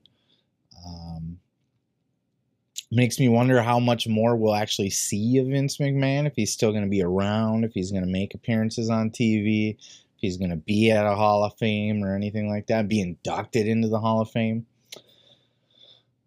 But moving forward to the current regime, Vince had put into place John Laurinaitis, and he put into place Bruce Pritchard for a creative. And it seemed like, and Kevin Dunn has always been there for as long as we can remember. It seems like Vince had his team and he was set up. Now, with Stephanie taking over and Nick Khan taking over, Laurinaitis is out the door. Who knows how long Bruce Pritchard's going to last, which might be great because now he'll have more time to do his podcast again, which will be fun. Though I barely listen to it now, and I should, because this is the Pro Wrestling Podcast. But listening to a 3-hour show, even a 2-hour show, an hour and a half show, when over half of it is ads, it's a bit much. Conrad's shows have kind of become the ads, the Save with Conrad podcast, So maybe Bruce, I don't know how long. He's definitely not, Stephanie was the one who fired him before, I do believe. So I don't know that she's going to be his biggest fan. I don't know what his relationship is like with Hunter, though he's not in a position to fire anybody. I'm sure he could certainly throw a recommendation out there. We've always heard that Kevin Dunn and Triple H don't really get along. Kevin Dunn and Stephanie, I don't know what their relationship's like. I would assume if somebody's not well liked by Triple H, that's going to carry over to Stephanie. I do assume that they're a team, a power couple, if you will. And I don't expect Kevin Dunn to stick around a lot longer either, whether he's let go, relieved of his duties, or if he just decides to quit, cash in on all his shares and everything and just kind of live out his life or go do something else. So we're going to see some major shakeups. I talked earlier about the TV 14 thing, that I thought maybe that this was just something that was being talked about once they found out that Vince was going to be stepping down, that this was going to be a plan that they're going to want to maybe move back to a TV 14 product. And they kind of jumped the gun on letting that leak out before they were ready to actually do it. Maybe they were waiting for Vince to step down, and that's one of the changes that they're going to make. I expect to see a lot of changes. I didn't before with Steph as interim because I really thought that Vince would be running things behind the scenes. I don't think that now. I really think that this is a move, and we're going to start to see what the McMahon-Helmsley era is going to bring to us in the Khan. Isn't it weird that the Khans own professional wrestling now? We got a Khan running AEW, and we got a Khan running WWE. Are they related somehow? Is this a big coup? Is this a coup? I don't think so. But I don't know a lot about him. We knew that we had all assumed that he was brought in to groom WWE for a sale. Now that he's the co-CEO, is this still going to be the case, or are they just going to keep on keeping on as a family business? Stephanie being the only McMahon left in charge. And how long will she stick around? Will Nick Khan try to push her out? Will he try to take over, speaking of a coup, will he try to take over the entire company? Will he play games to get her pushed out, or are they going to make a good power team? You do your side of the business, I'll do my side of the business, and together we shall dominate. We saw that Triple H was put back into head of talent relations. Again, I think that he would be good for head of creative, but certainly if they're considering Paul Heyman, that might be a good move as well. I don't know how well Paul gets along with the other Paul, Hunter, or Stephanie at this point. I know him and Stephanie butted heads in the past, but Paul Heyman is obviously one of the most creative minds in the entire history of professional wrestling, and any idiot in the world would want to have Paul Heyman on their booking team at the very least. So I don't know if there's going to be one single head of creative that's just going to be taking it over, or if there's going to be like a committee of some kind. And what difference is that going to make? If they're leaning towards a TV 14 product, are they going to get more edgy now? Are they going to cut some of these goofy writers? Are they going to allow wrestlers to freestyle their promos a little bit more instead of trying to read them word for word? All of that silly Vince McMahon shit. And the scripted product is what really has hurt professional wrestling, and it has really hurt the WWE at least. Look at that promo that FTR cut on Dynamite. Look how amazing that promo was. And then you get people on WWE, and it just sounds so tainted, so watered down, so corporate and sterile. And this has hurt a lot of people. Look at a guy like Logan Paul. Logan Paul can talk. You ever hear this guy cut a promo in real life? Like, he's got a podcast, for fuck's sakes. He's a talker. He's a big mouth. He's got a YouTube channel. He can talk. But look at Ronda Rousey's another example that I'll throw at you. She sucks ass on WWE TV. But if you ever watched her in UFC, when they put a microphone in front of her face, she was a badass. She cut a hell of a promo. The problem is that not every wrestler is a fucking thespian. And no, it's not a homophobic slur or anything like that. A thespian is an actor, an actor. Not every wrestler can act. Sure, it's showmanship. Sure, it's entertainment. At the end of the day, you're putting on a physical play in a lot of ways. But part of the magic of professional wrestling, and part of the magic of being a professional wrestler, is being able to ad-lib, being able to freestyle it, to be able to go out there with your bullet points, to just know what you have to talk about. Here's what the boss wants me to get over. I got this match coming up. this, and this. You slide it in your own words. You say it the way that you want to say it, and make sure that you don't go over your time or anything like that. And that's basically it. And if look at all the greatest talkers in the history of wrestling, if all of those people had to come out and recite a stupid ass script that was written by some jabron backstage and then edited by Vince McMahon, it's hard for some of these people. That's why like a Logan Paul botched his promo on Raw. That's why Ronda Rousey is less than fucking effective in her role. Ronda Rousey's a big mouth. She's always been a big mouth. She sucks on the mic, but that's not her fault. She's just not a script reader.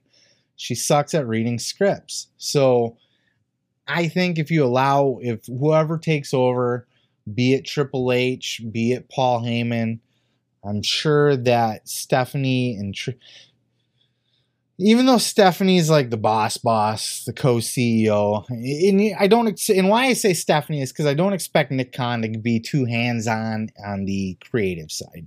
I don't think that's why when you're co-CEO, you're going to split duties. You don't want to step on each other's toes, you know? You don't want Nick trying to do everything that Stephanie's already doing and overruling her, and people don't know where to go or who to talk to. You know, I wouldn't even expect the talent to be going to deal with Nick Khan. You know, I don't expect people to be lined up outside Nick Khan's office to talk about creative. You know, I expect that Nick Khan's going to handle the business shit, the network, the USA and Fox, and he's going to handle all those big deals, the money stuff, and getting the product out there and making all these brand deals and that sort of thing, the expansions. And I expect Stephanie to handle the wrestling part of it. And I think that's a good way to do it. If you're going to be co-CEOs, I think that's beautiful. And if Stephanie is going to be heading up the wrestling side of it, even though Triple H isn't officially in a CEO role, you know that like they're married. They're gonna consult each other. Stephanie is going to allow Triple H to have input on this stuff. And I don't think that they're going to create such a sterilized product where everybody's reading stupid ass scripts and everybody's being fake and phony and really capping their abilities, you know. I think this creative team that's going to be put in place, whoever it is, especially if it's a Paul Heyman too, they're going to start to let these wrestlers fly and let them sink or swim on their own. Writers are good for people that don't know how to talk. Not everybody can talk. And at that point, either get them a manager or, you know, if they can at least deliver something, they just don't know what to say. Having a writer or two, you know, Tony Khan, AEW could stand to have a writer or two on staff. They don't need to be writing everybody's promo and writing the whole show. They just need to be there and be available to help kind of smooth things out and fill in the blanks and really add that extra spice to people's promos that might need it. Just be available. Like, hey, if you guys need help with your promos, I'm here for you. You know, let me take a look at what you're trying to say and I'll help you fine tune it if you want. If not, go do it, you know?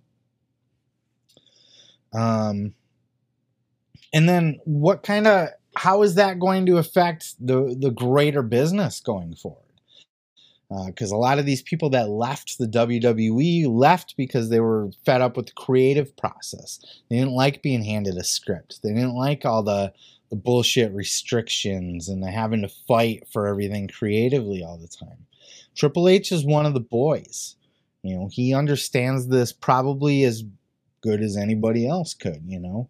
And if the way that he ran NXT is any indication, I think if the Stephanie McMahon Helmsley era, if you will, is going to be a little bit more lenient, this could attract some of these people that left WWE and were not happy with it because of the creative process, because of Vince, that it could start to attract some of these people back. And, you know, where we saw like in FTR, WWE was interested in bringing back FTR, of course, because they're on the biggest run of their fucking career right now. It'd be laughable for them to go, yeah, let me give up all of this, you know, because what's getting them over is great wrestling matches and great promos. And they're not going to be allowed to do that in WWE. But if those restrictions can be lifted and they can go be FTR in the WWE, we might start to see some people wanting to jump ship, and this could be very interesting, especially if the TV-14 is in play as well, like an MJF, if he goes over there, Triple H, Stephanie, just kind of let him cut loose and do his thing. WWE could have another boom period. They really, really could. They could become a much better product than they are, because they're unwatchable. They're unwatchable. I keep tabs on WWE. I watch certain things, but I cannot sit through a 3-hour Raw. I cannot sit through a 2-hour SmackDown. Half the time, I can't even sit through the pay-per-views. It's bad. It's so bad. But I think there's an opportunity here for a lot to change. On the flip side, how there might be a lot of talent that are attracted back to WWE because of this change. We've also heard that Brock Lesnar walked out of SmackDown because of the Vince McMahon news, and basically had said, if he's not here, I'm not here. This is going into SummerSlam, where he's got a match with Roman Reigns. I don't know if this is just Brock being a hothead and cooler heads will prevail and he'll still finish out his contract, or if he's just going to really say, fuck you guys, I'm not working if Vince isn't going to be there. And there may be guys that do that too. I can't imagine many, because Vince has appeared to be very detrimental to the product as of late. But hey, it could go both ways. It really could. But I expect this to be a major game changer for the industry. Business-wise, I think, Nick Khan's been kind of running the business end of it for a while. Like I said, the TV deals, the WWE Network deal, some of these contracts, these cuts, all that stuff's been Nick Khan, not Vince. Vince has been creative. So I expect much more of the same. I expect WWE to be in pretty good hands. Nick Khan has proven himself to be more than capable to handle that role. And I really do think Stephanie, Triple H, if they do bring on Paul Heyman or anybody else that they might decide to bring on, I think Triple H is going to probably try to bring back a lot of his power team. We might see the return of like a Road Dogg, guys that went to AEW, like a William Regal perhaps. This could be a little tougher for Tony Khan too, because Tony Khan has certainly benefited being an alternative place to work that's more free, more relaxed, more wrestler friendly. That's been the big attraction for all these top stars. And if WWE can start to offer that and show that, then they're going to create real competition for AEW. And when I say competition, I don't mean ratings and household name and brand awareness, because WWE is still leaps and bounds above AEW in that regard. AEW's got a lot of work to go. I mean competition in, all these talents that have jumped ship to AEW, almost all of them, it's been the same story. Creative. It's not money. WWE's got all the money to throw around in the world. It's the bullshit promos. It's the bullshit matches. It's the never getting a push. It's the lack of emphasis on the in-ring stuff. These people just aren't allowed to be who they are. And a lot of these guys have good relationships with Triple H. If he's the head of talent relations now, like an FTR, they loved Triple H. They really did. So when their contracts come up and Triple H says, hey, you guys want to come back to WWE now? They might be a lot more open to listening, especially, if the money's there. And that could cover a lot of other people. And we could see a lot of the top guys getting sucked away from AEW back over to the WWE. It won't be everybody, though. Some people do have beefs with Triple H. CM Punk, for example, is never, ever going to go back to WWE. It wasn't going to happen under Vince, and it sure as fuck ain't going to happen under Triple H. But I feel like Triple H has built pretty good rapport with the young guys nowadays. Anybody that's been through the doors of NXT has nothing but good things to say about Triple H and that whole experience. Their problems didn't start till they went up to the main roster under Vince. So I really do think that this is going to be the beginning of a huge turnaround and possibly a brand new boom period for WWE. And this is going to attract, we're talking about the wrestlers. This is going to attract fans back too. because there's people like me who I basically stopped watching wrestling until AEW came along. Excuse me. I'm burping up that birthday. We had pizza. We went to a pizza buffet place. Oh my God. Oh my fucking God. But, and I feel so full and fat and bloated and bleh, puke after this. But, hold on, you get the meat sweats too. All sweaty. This is gonna change the game. I really do believe that, and this is gonna attract fans like me. Like I said, I basically stopped watching wrestling. Then AEW came along, and they kind of scratched that itch for me. And they're not perfect either. I got complaints about AEW. I'm not just gonna be a full-on fanboy and just love everything that they do, but they've done a lot of things that done a lot of things for me that WWE hasn't. You know, I like the more violent product. I like the looser promos where guys aren't scripted. I like that there's finishes in almost every match. You know, there's not fuck finishes and, you know, that kind of stuff. But if that can change for WWE and we start to see a little bit more of an entertaining product coming back in, it's really going to change the game. It's going to draw a lot more talents back. It's going to put WWE back as a major threat as far as sucking talent away from AEW and just being an overall better product. I'm excited to see it. I'm sad that Vince is stepping down. It's feels like a cold day in hell, even though it's hot and humid and muggy and sweaty and gross out with this heat wave that we're getting hit with here in the summer. But this really, really, really could be a huge thing. And God, I never thought I would see the day that I'm talking about Vince McMahon stepping down. I really didn't. We all knew it would happen someday, but I really would have thought I'd be talking about Vince McMahon dying before I talked about Vince McMahon retiring. It's so weird. And I'm excited to see, I haven't even gone on YouTube yet to get anybody else's take on this. And, it'll be interesting to see what some of the more legacy people in professional wrestling have to say, like a Cornette or a Jim Ross and those kind of people.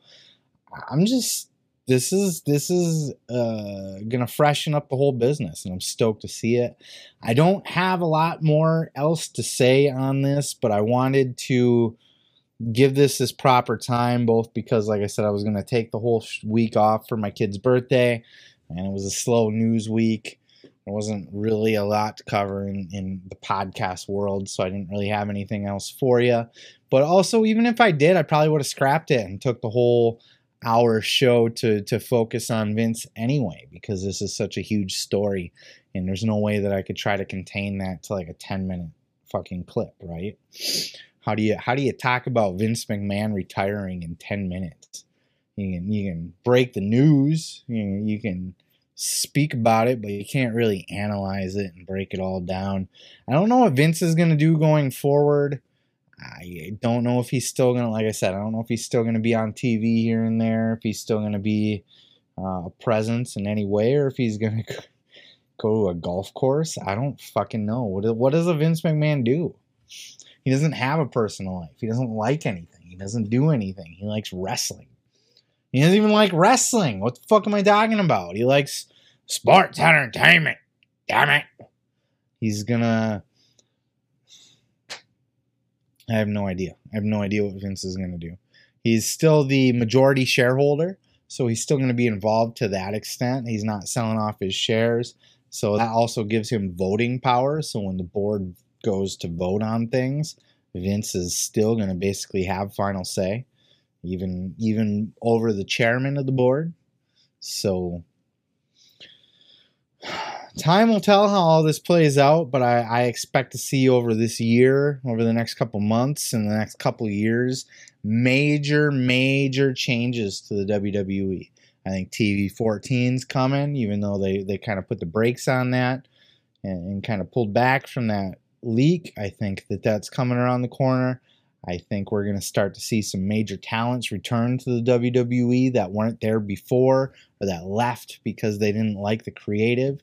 and not there before, as in like an MJF, right? I expect to see an MJF come around, some of the AEW homegrowns.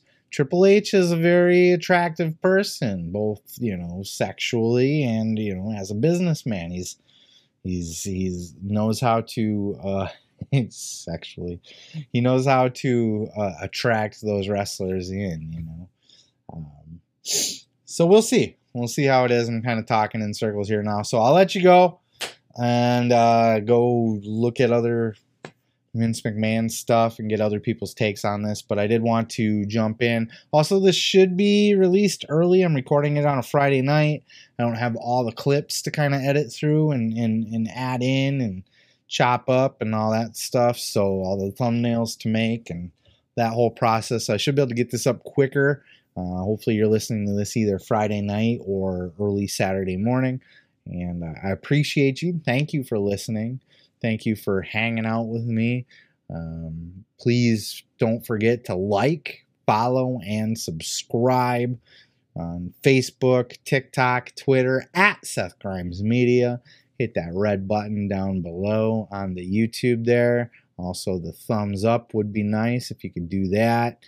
And let me know in the comments what you think about Vince. Is this a good thing, a bad thing? What do you expect to see? What kind of changes are we going to see? What's the business going to look like in a year, 2 years, 5 years? Let me know. Holler at me and let's have a conversation about it. Vince McMahon stepping down from the WWE, retiring officially. Before we get out of here, I also want to remind you of my pro wrestling inspired NFTs, CryptomaniaNFT.com. We have the championship belts, mashing up your favorite championship belts with your favorite cryptocurrencies, if you're into that kind of thing. Also wrote a book, The Gathering, a bold journey into the belly of the Juggalo underworld, on Amazon, Audible, and Kindle. All of those links and everything's in the description below. Peace, love, and pizza. I'm your boy, Seth Grimes, and this has been a very special edition of the one and only Pro Wrestling Podcast.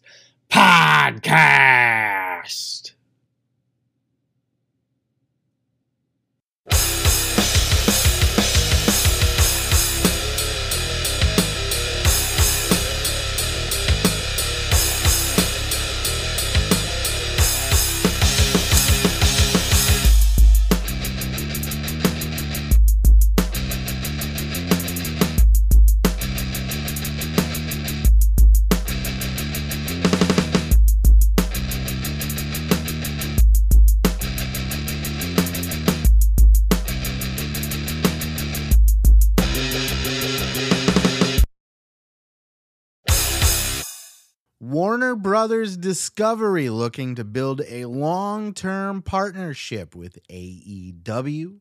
News broke this week that Warner Brothers Discovery was looking to do more with AEW to integrate them further into the company and build a long-term partnership with them. Forgive me, I don't remember who broke the story. I don't have that information in front of me, but I know that was making the rounds this week. And this is something that I was talking about months ago, back when David Zaslav took over as the boss man over at Warner Brothers Discovery, fresh off the merger. And everybody in the wrestling business was talking, oh no, this is doom and gloom for AEW, because Zaslav went in and he started firing people and gutting departments and getting rid of full movies. And everybody's just like, oh man, they're fucked. You know what I mean? And I was one of the first people to speak up.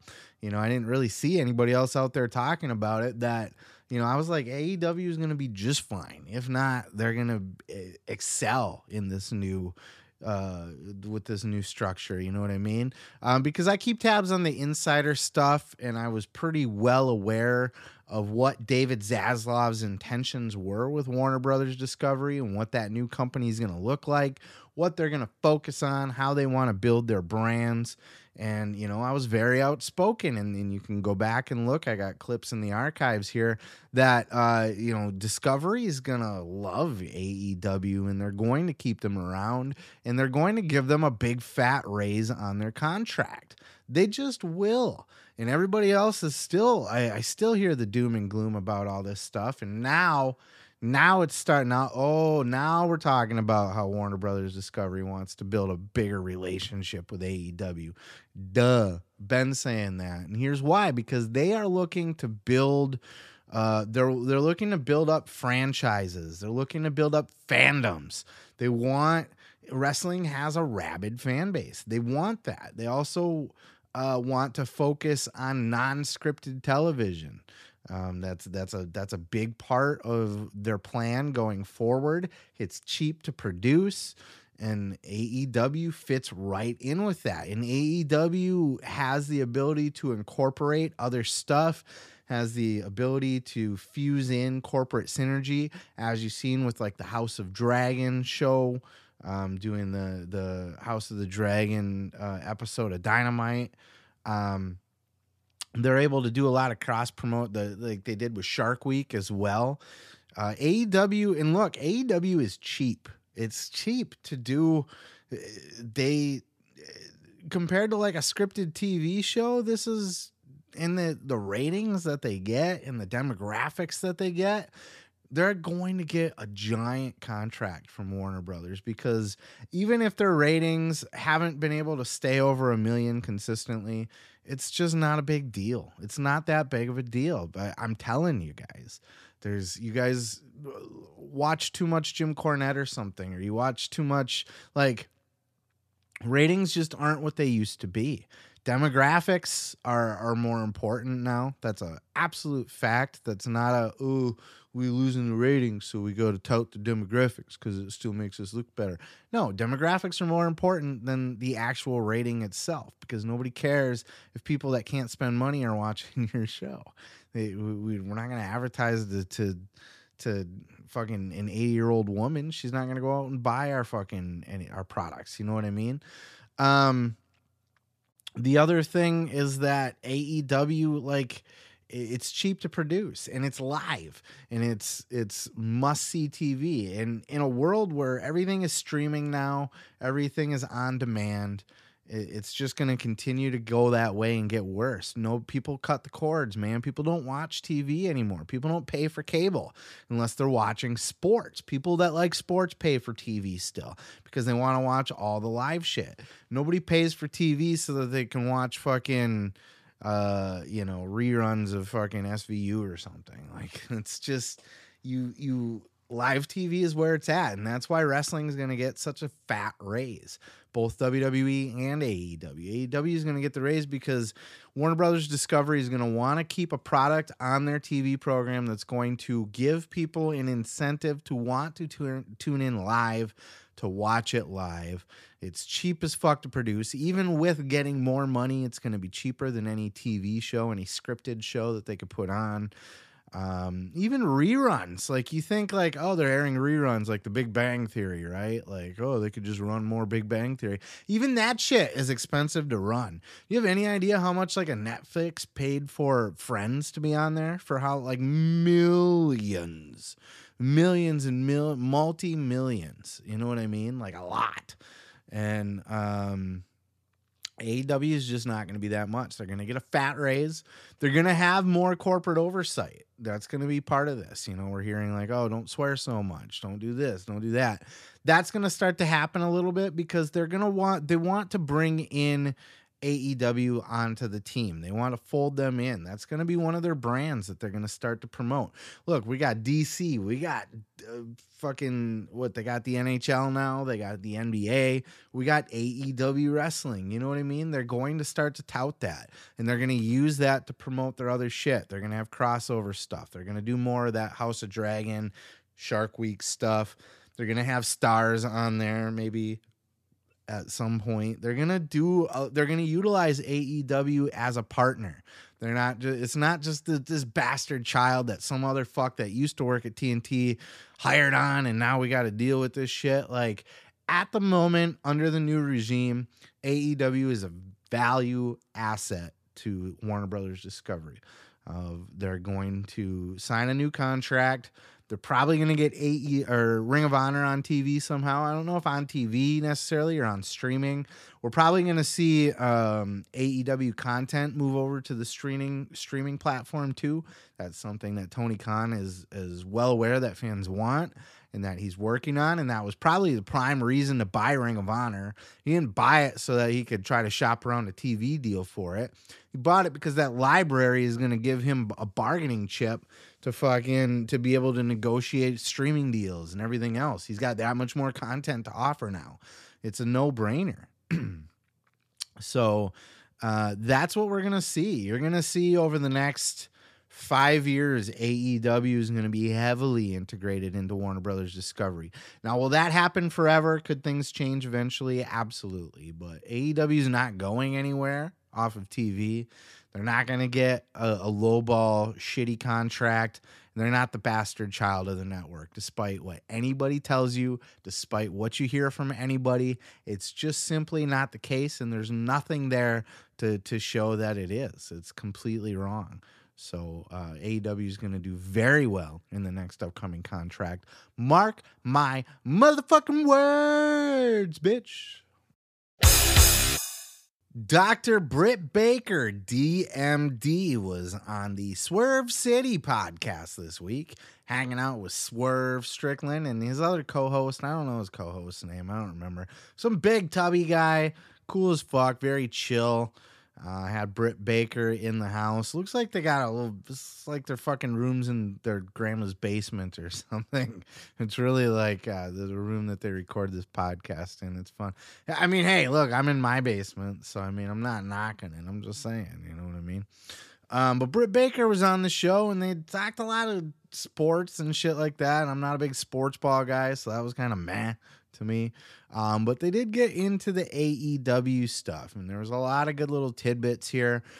Britt talked about, being a company girl, it seems like. She's very loyal to AEW. She's talking about how, any one of them are replaceable. Nobody's bigger than the company itself. She's got a good relationship with Tony Khan. Talked about her, relationship with Adam Cole to an extent.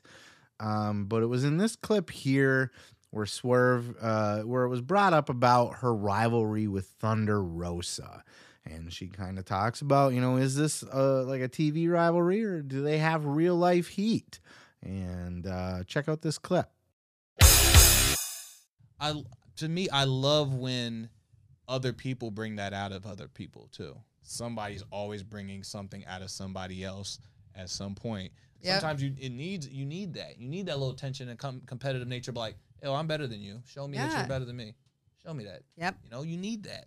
Yep. And, so it ups each other's game. That's all. Pressure makes diamonds. You know what I'm saying? So, like, do you think Thunder Rosa is your opposite with that? Oh, for sure. Yeah. For sure. Like we always say it's kind of like the Batman and Joker type. Like one needs the other for the success story to happen. We don't like each other. There's always tension, but that tension makes good TV. Mm-hmm. So yeah, I still think it's my division. Winners do. Winners should. Winners should, right? Winners should. And you've been dominating this whole time, so I'm just saying. Who's gonna oppose that? I mean, like now, that return, it better be real. The games better be upped. That's all I'm saying. That's right. That's all I'm saying. You gotta bring the thing. I never missed any episodes of TV with every like broken bone and injury and this and that. So I'm just saying. Yeah, they definitely don't like each other. Thunder Rosa seems to have heat with pretty much every female backstage. I don't know what it is. I always liked Thunder Rosa. She's a bit overbearing. She's kind of intense. She's a strong personality, and I could see that rubbing people the wrong way a little bit. But I feel like she means well. I don't think she's like cancerous or bitchy or cunty. I think she's just intense and a bit much sometimes, and very overly passionate and emotionally connected, and that can cause her to be overly emotional or dramatic about things sometimes. But I think Thunder Rosa is a good person. I enjoy her. I like watching her in the ring. I think she's a good talent. She's a good iconic looking character with her paint and colors and everything. Apparently, she's difficult to work with in the ring too. She's a bit overly physical. I think again that comes out in her passion. She gets out there, she gets hyphy, she gets overexcited, and she just wants. And she comes from an MMA background, and she wants to throw down. She wants to get out there and make it as live as possible. You know what I mean? And there are look, people talk about wrestling Sheamus. You get in there with Sheamus, he's gonna punch you in the fucking face. I would be a little bit intimidated to go out and wrestle Sheamus because I'm gonna walk away in quite a bit of pain. Sheamus is gonna fuck me up. There's guys out there that'll do that to you. There's guys that'll just fight you, and Thunder Rosa is one of those chicks. She's gonna fight you.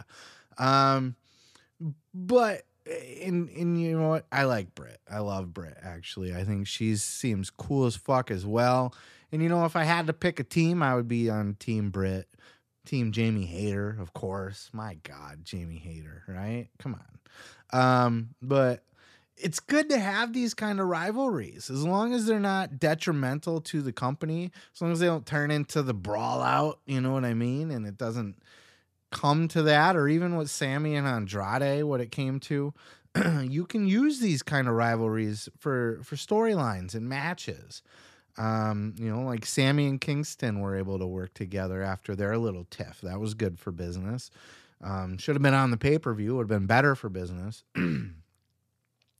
But Britt Baker and Thunder Rosa, people knowing that there's a real life storyline there. There's real life heat. There's real life drama.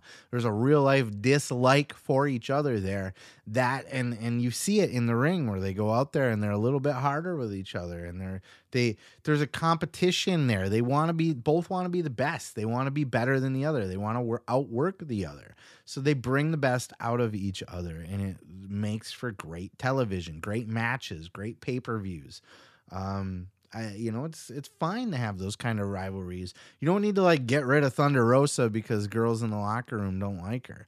As long as she's not a cancer to your locker room, it's okay if all the girls are sitting at one table and Thunder's sitting at another table in the lunchroom and they don't like each other. Fine, still run the school just fine. You know what I mean? As long as they're not holding up business and getting in the way of business or being a problem to the locker room, this kind of stuff is great. And this will be, in my opinion, will go down as, if AEW ever is able to, I don't know if they have enough history yet to start doing documentary style content, but they don't do any of it really at this point yet.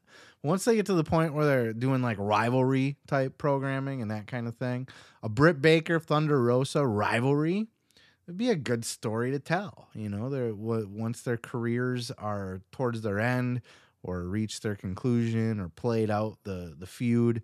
It may never happen. These two could be lifelong feuds, and it's great. It's great for business. I love it. If you want to hear more from Britt Baker on this subject and other stuff, or if you're into sports ball and you want to hear fucking Swerve and Britt Baker talk sports, go check out this show. I did put the link in the description down below. But for me, this was it was okay. Most of it was not enjoyable to listen to, just because I don't care about sports. But if you do, you might like this conversation. But as far as the wrestling content, good shit.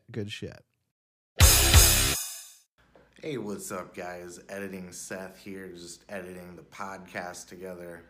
Before I let you go, I did want to let you know that Kevin Nash and Sean Oliver did a really good podcast this week. I did record a segment for it, but I decided against posting it.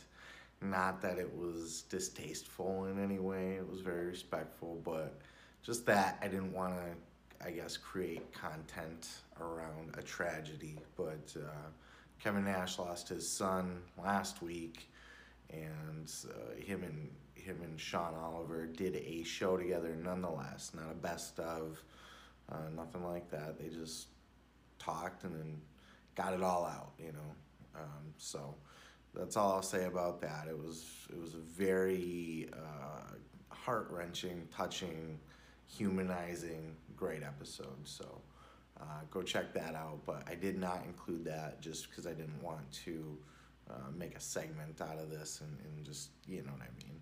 It's not something I want to make content off of, but I do want to let you know that it's out there. That's it, y'all. We have come to the conclusion of another full episode. Thank you so much for hanging out with me, listening to all my wrestling rants for the week. I do appreciate you. I appreciate my enders that hang out to the very end. Happy Halloween. I hope you guys get out and enjoy the holiday. Go trick-or-treating, carve a fucking pumpkin, go to a Halloween store, find a costume, fucking go to a haunted house, like enjoy the season. Watch a horror movie.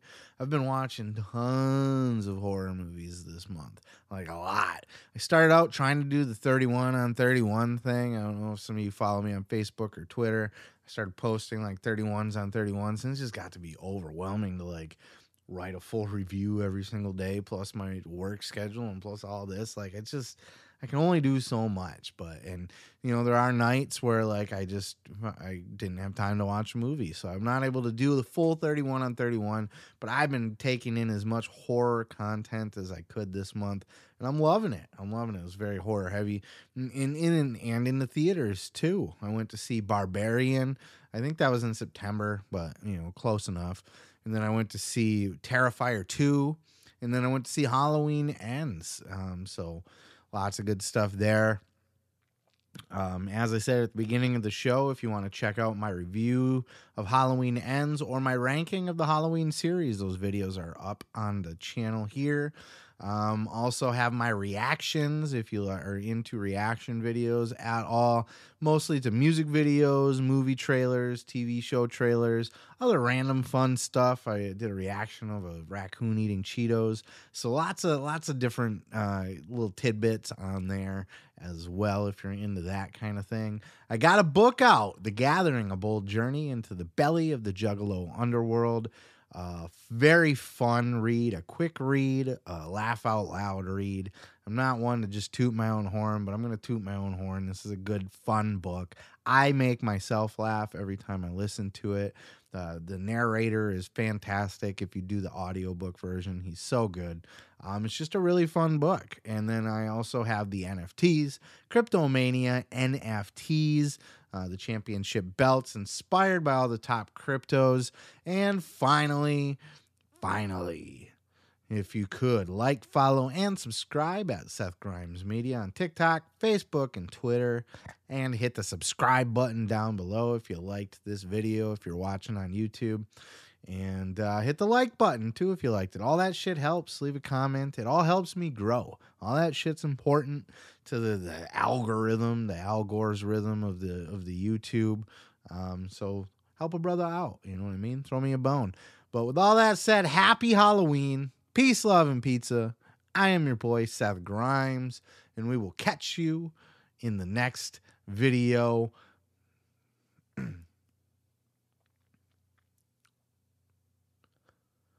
But with all that said, peace, love, and pizza. I am your boy, Seth Grimes, and this has been the Pro Wrestling Podcast.